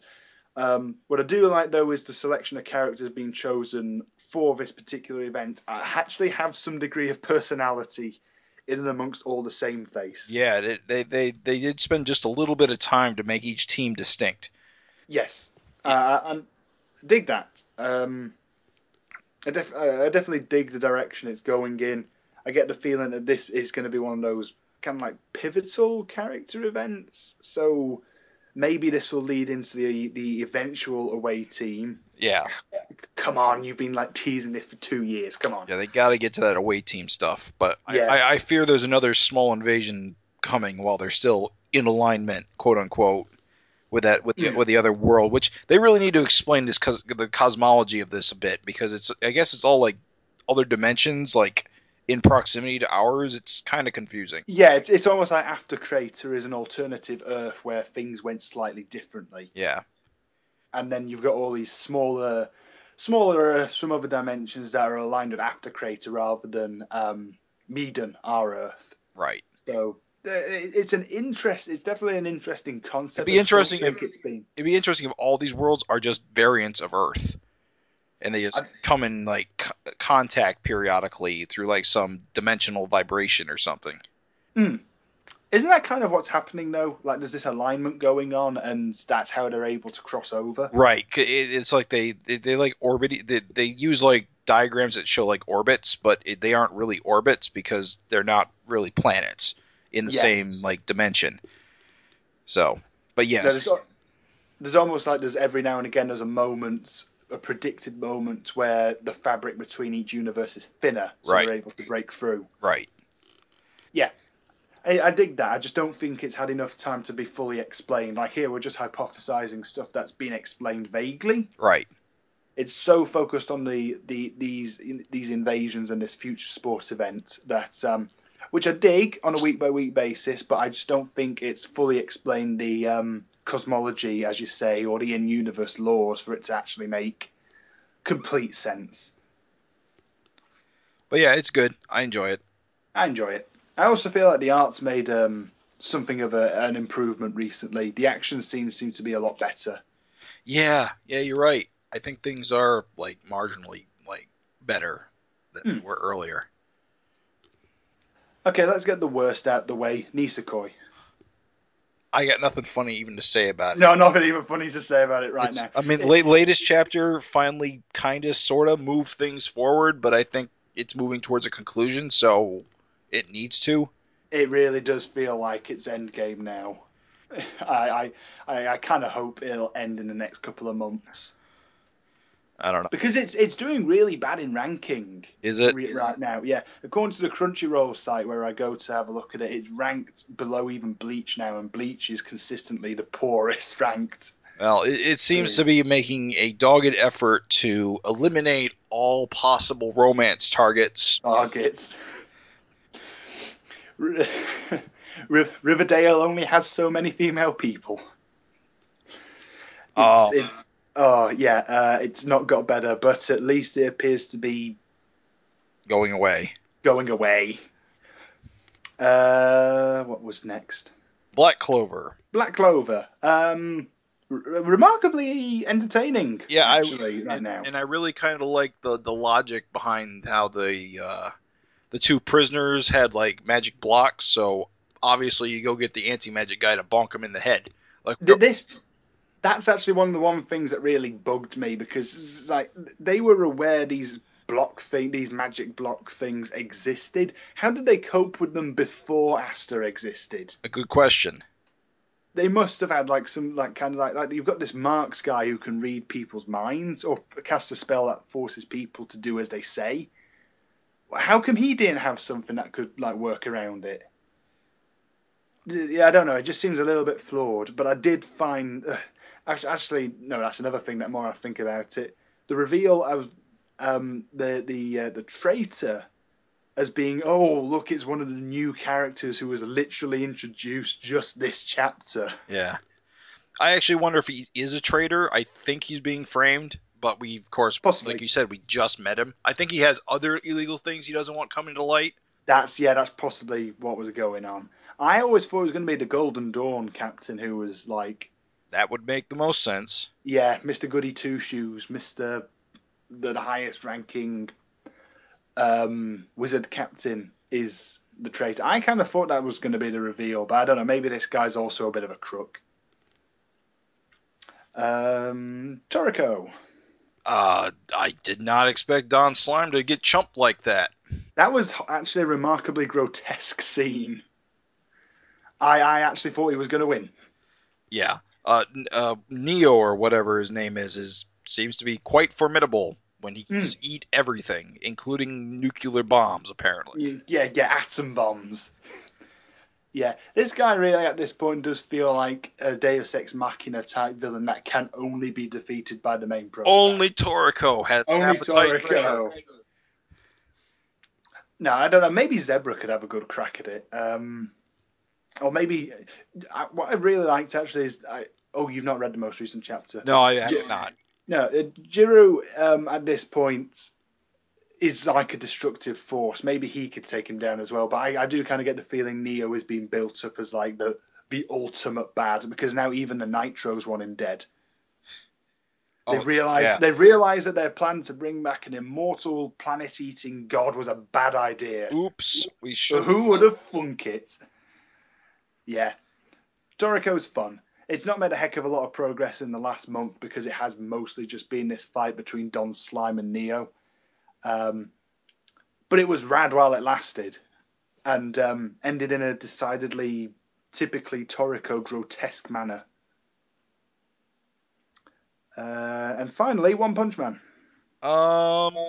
Good as always. I didn't realize the centipede was actually with these other animals, though. I didn't. I thought there were two separate things happening at once. Yeah. Meanwhile, Rocksteady manages to take out Benimaru from King of Fighters and Pineapple Man. Pineapple Man. That's such a One Punch Man idea. Yeah. I actually feel kind of sorry for those guys. I feel like they should have been able to put up a little bit more of a fight than that. But they were weaklings. They sure were. And is it me, or is that Birdman monster based off that really crappy Godzilla ripoff monster? What, Gamera? No, Gailala. Was it called Gailala? Oh, I'm trying to think of which one it was, but it was this really crappy one-off monster that was a rip-off of Godzilla, and it looked just like this bird monster. Oh, I don't know. It wouldn't surprise me, considering they have had, nods to Godzilla and Gamera before now. Of course, yes. And there's this sludge monster who's basically Hedorah in One Punch Man already.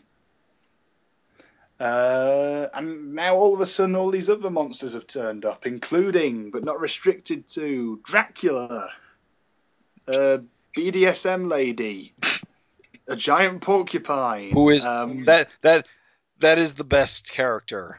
Free hugs. Well, yeah, free hugs. Free hugs. Yeah, I dig that. Who else was? But Electric Catfish Man. Extra Catfish Man. Martial Gorilla. That's actually probably one of the best ones, because that just reminds me of Doom Patrol. What's his name? Doom Patrol? Yeah, there's a cat. Yeah, there's a militaristic gorilla in Doom Patrol, but I forget his name. Oh, was that like from the Morrison era? Yeah, because I only know the original ones. Oh, the Silver Age stuff. Yeah. That's actually the Doom Patrol I've not read. Yeah. Robot Man and Elastigirl and. Yeah, I like Doom Patrol. Negative whatever. Yeah. Negative Man. Yeah. Martial Gorilla's a fun one. It's actually kind of cool to see all these heroes again, like Lightning Genji and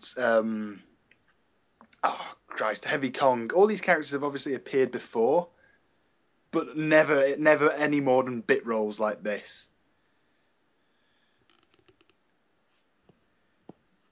Just kind of gives One Punch Man a feeling of like having a larger cast. Yeah, it definitely does that. Why do I think that Saitama putting a wig on is going to take away all of his power? Possibly. That would be... That'd actually be a pretty cool twist. Possibly. I think the gag is just basically he doesn't look anything like Cheranko. No. As hard as he thinks he's trying, he doesn't look like a person at all. No. I think this is one of my favourite bits about Saitama, is because he's so half-arsed. becoming so strong he doesn't even give a crap about doing the most basic things anymore. I mean, it's also kind of, I am kind of glad we are finally to this whatever bit this is. Tournament. What are the bets that this is going to take like 2 chapters? Oh yeah. Like for every single page, Saitama just KOs them. I think he's going to blow up in his face as most things do. Possibly. Someone else will get all the credit. Yeah. Like the guy he's dressed up as will get all the credit. Oh yeah, Taranka will get all, even though he's in hospital right now. Right. It's cool that Genos and King both came to watch him though. I presume that's King anyway. I don't see King in the crowd. Isn't he the guy in the commando kit next to him? Like he's got the really baggy eye pouches under his hat like King does. Oh yeah, maybe that could be King. Got the jawline for him. I don't know. It just makes sense that those two would be there. I don't know. That's cool. What are the bets that Genos is going to get overprotective and throw himself into the ring? Oh, I'm sure. It's what he does. Yeah. Master. Yes. Yeah, it's got a total bromance going on. But no, One Punch Man for the one chapter we've had this month has been great as per usual. I just wish they'd pick up the schedule a little bit. Yeah. Apparently we're behind. I did not know that. No. What I also kind of suspect is at this point one is just using the webcomic as like a storyboard and this is the actual version. Who knows? Yeah. Anyway, one's got that other series, Mob Psycho 100. There's a TV series of that coming out soon. Is there? What one's that one about? That's the one about the magical girls? No, that's the kid with the psychic powers who, once he reaches 100%, he basically blows up the planet. Oh, I have not heard about that one. I'll have to forward you the trailer for it because it looks pretty friggin' rad. I've not read any of it, but it's by the same. That's an anime for next season or this season? This season. I think it comes out in a couple of weeks. Okay, I'll check that one out. It's the same writer, just it's his art rather than some other artist, so it looks crap. Ah, I see.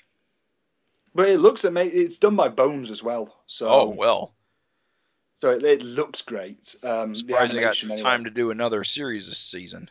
Yeah, they've got My Hero Academia. They've got Concrete Revolution season 2. Wait, there's a season 2 this season, or I believe that's next season. That'd be next season. Yeah, I gotta get caught up on that. That's still pretty good. I like that series a lot. Yeah. What are we currently clocking in at recording wise? Do you need to get on, or do you want to talk about the DC Rebirth quickly? Oh, we could talk about whatever you want to talk about. Yeah, I don't have a lot to say about it because they haven't announced any Legion of Superheroes comics yet. Yeah, oh, is that literally the only thing? That's the only thing I care at DC Superheroes right now. You see, I never gave a damn about the modern Suicide Squad, but Rob Williams on Suicide Squad, I will be reading that. I'll also be reading Dan Abnett on Aquaman. Dan Abnett on Aquaman? Yep. Wow, that may actually be worth reading. I think there's also going to be an all-star Batman anthology by Scott Snyder with artwork by Greg Capullo, Jock, and... who else is doing it? Do you know who's drawing Aquaman?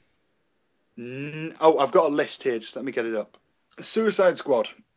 I really, really like the idea of Suicide Squad, but I don't think a lot of the runs have, captured the premise properly. Did you ever read not so much the John Ostrander run? Yes, that run. Yeah, I've been reading it since DC have been reprinting it, so I've got the first 2 volumes and the third one's coming out any day now. That stuff's fantastic. Okay, because that's sort of like the Suicide Squad, as it should be. Yeah, it is. It's a group of expendable, generally unlikable people, whereas the modern version of Suicide Squad is just Harley Quinn and others. And others. Basically. That seems to be, Harley Quinn seems to be the selling point these days. And she's the selling point for the movie, apparently. Yeah, definitely. She doesn't belong in Suicide Squad. No. For a bunch of reasons. I'm not particularly keen on any version of Harley Quinn other than the Bruce Timm version. Suicide Squad should be like Condiment King and the Weather Wizard. Captain Boomerang. Always Captain Boomerang. Always Captain Boomerang. And Deadshot, because Deadshot. Deadshot is like, I think, the one character out of the group who has potential. Well, has not only had potential, but has proven he can sustain other titles because he's a badass. Let's hope Will Smith can do him justice. Yeah, I actually kind of think he will, because that's one of the few things about the movie that I am stoked for. I'm definitely going to watch it. I have a lot more enthusiasm than I have for Man of Shit Part 2.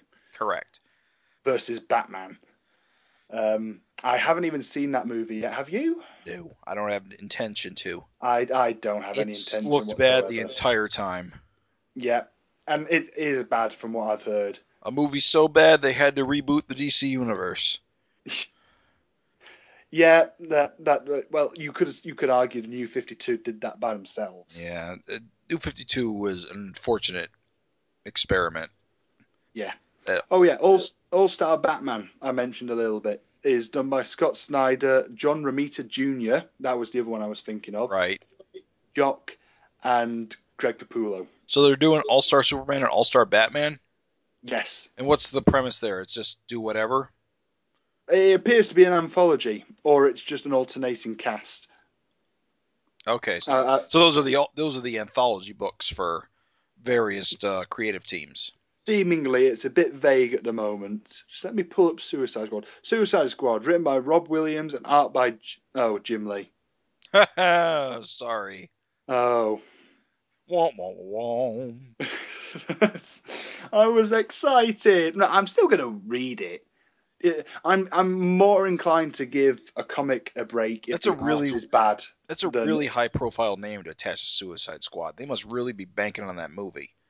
I heard that the response to Batman v Superman, they reshot a ton of the movie.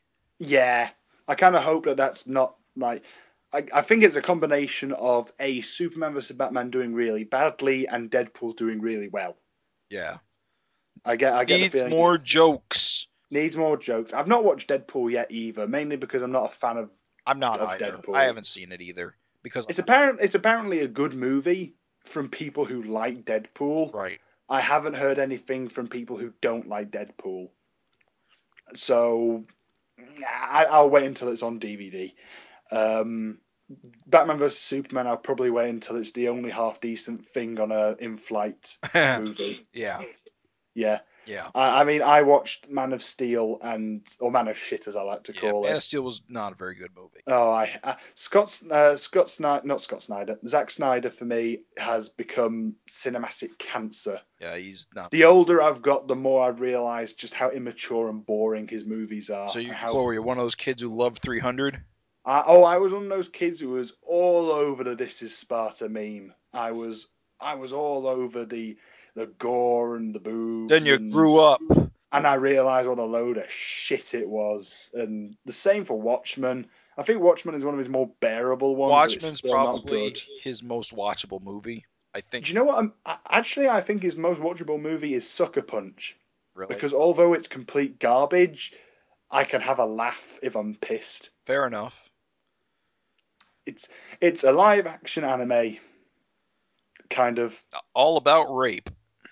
Yeah. It's bearable if I want to hate myself for watching something. His other movies just make me depressed. And to the fact that he was... Okay, I can get making a dark Batman movie. People have been doing that for forever. Right. Since before I was a wee lad. Superman should not be dark. He can have dark themes, he can have dark moments, but there should always be a vein of hope. But Zack Snyder does not. He is so bitter and so cynical. And all his movies are all nihilistic, colourless bore fests. I don't disagree. I have no like for Zack Snyder's directing ability. Yeah. He is just the worst. And the fact that he was put on board to guide the DC cinematic universe was the biggest mistake Warner Brothers ever made. Yeah. Just looking again through the DC Rebirth stuff. There's a few other things that have just jumped out at me. Dan Abnett is also doing Titans. Okay. With Brett Booth, who I'm not familiar with. Brett Booth sounds familiar. Let me look him up really quick because I think I like Brett Booth. And then Justice League by Brian Hitch and Tony Daniel. I like Brian Hitch. I didn't know this. Wonder Woman by Greg Rucka. That was a big exciting. A lot of people liked Rucka's run on Wonder Woman, so a lot of them are really glad to have him back. Yeah, I'm gonna dig that one. I think I'll give that one a read. I'm gonna be honest. The only book I really care about from DC is Legion of Superheroes. So Legion of Superheroes. No one's announced a new Legion of Superheroes comic yet. So wasn't that one of the first New 52 ones to get canned? Not one of the first, but definitely one of the second or third. Yeah. Brett Booth has done a lot of mainstream superhero books. He was on like the Booster Gold series, Flash, Earth 2. Yeah. Oh, he was on Earth 2. That's where I know him from. I digged Earth 2 actually. Earth 2 was probably one of the few gems in the New 52. I'll agree with that. Yeah. I think it's still going to be around in some form or another somehow. Oh well, it always will be. I also really digged All-Star Western and Swamp Thing while those ones lasted. All-Star Western was just a continuation of Jonah Hex, so that which was why it was good. Exactly. And even when he went to he went to the future, right? He went to Gotham in the present. He did, yeah.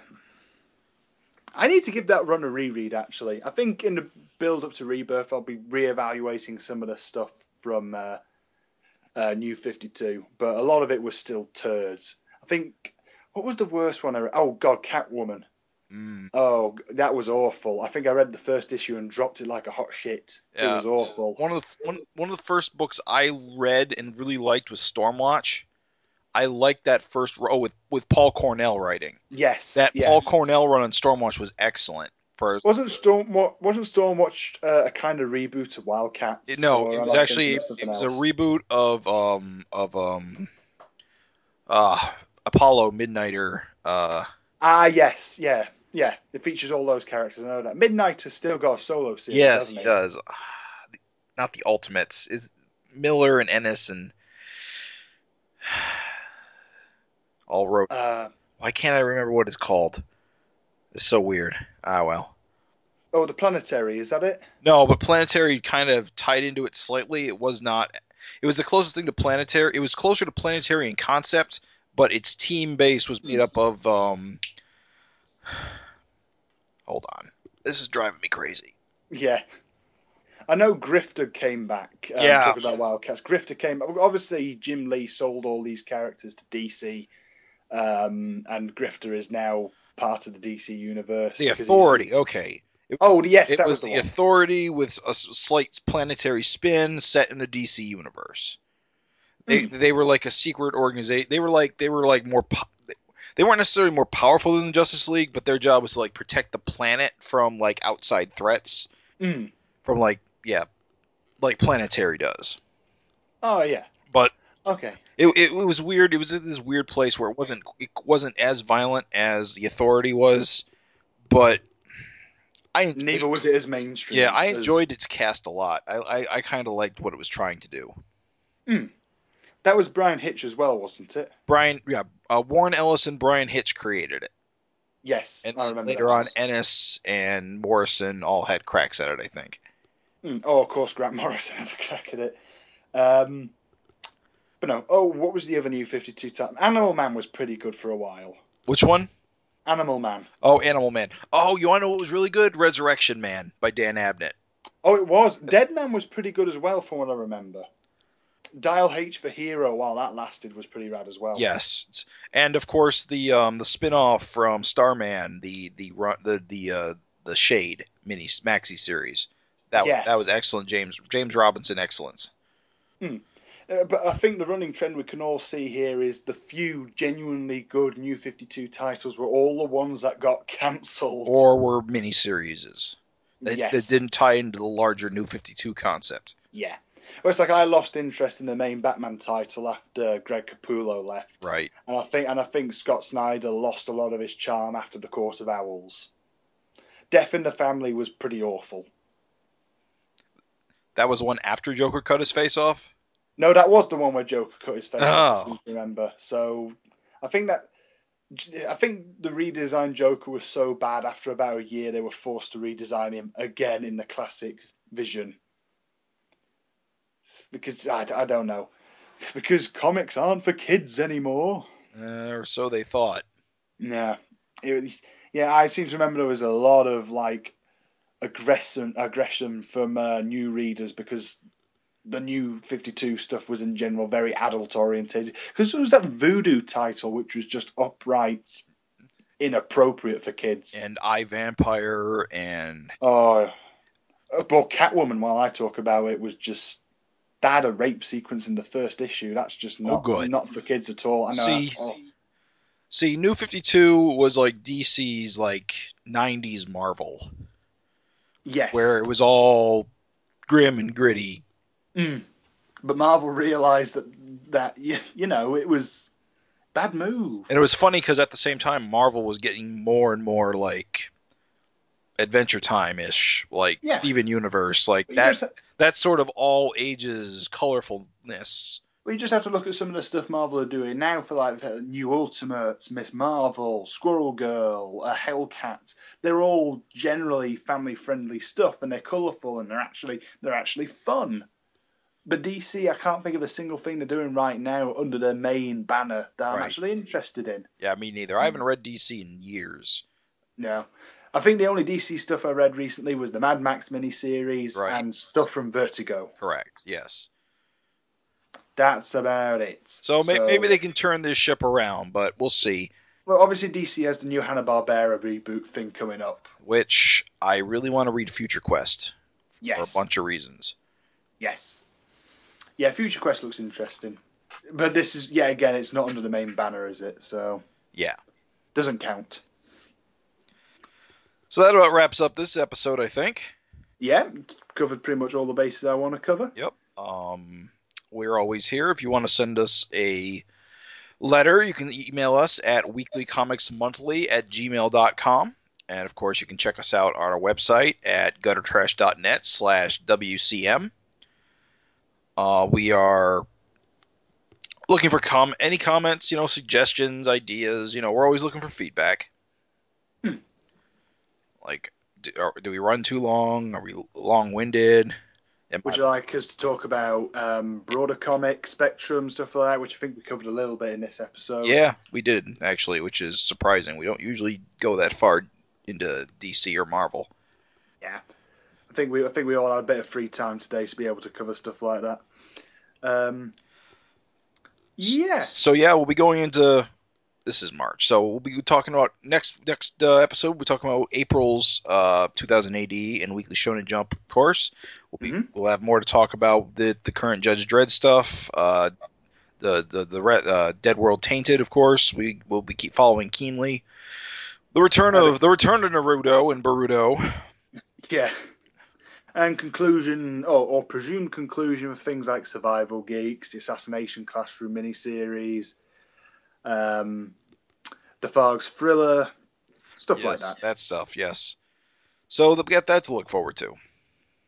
And of course, the long-awaited return of Hunter x Hunter. It's not dead. Yes, Hunter x Hunter will be back. We'll finally. Will they ever get to that continent?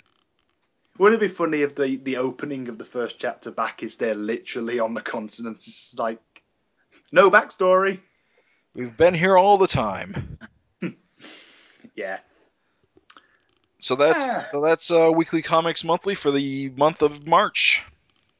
Thanks very much for listening, guys. See you next month. Talk to you later.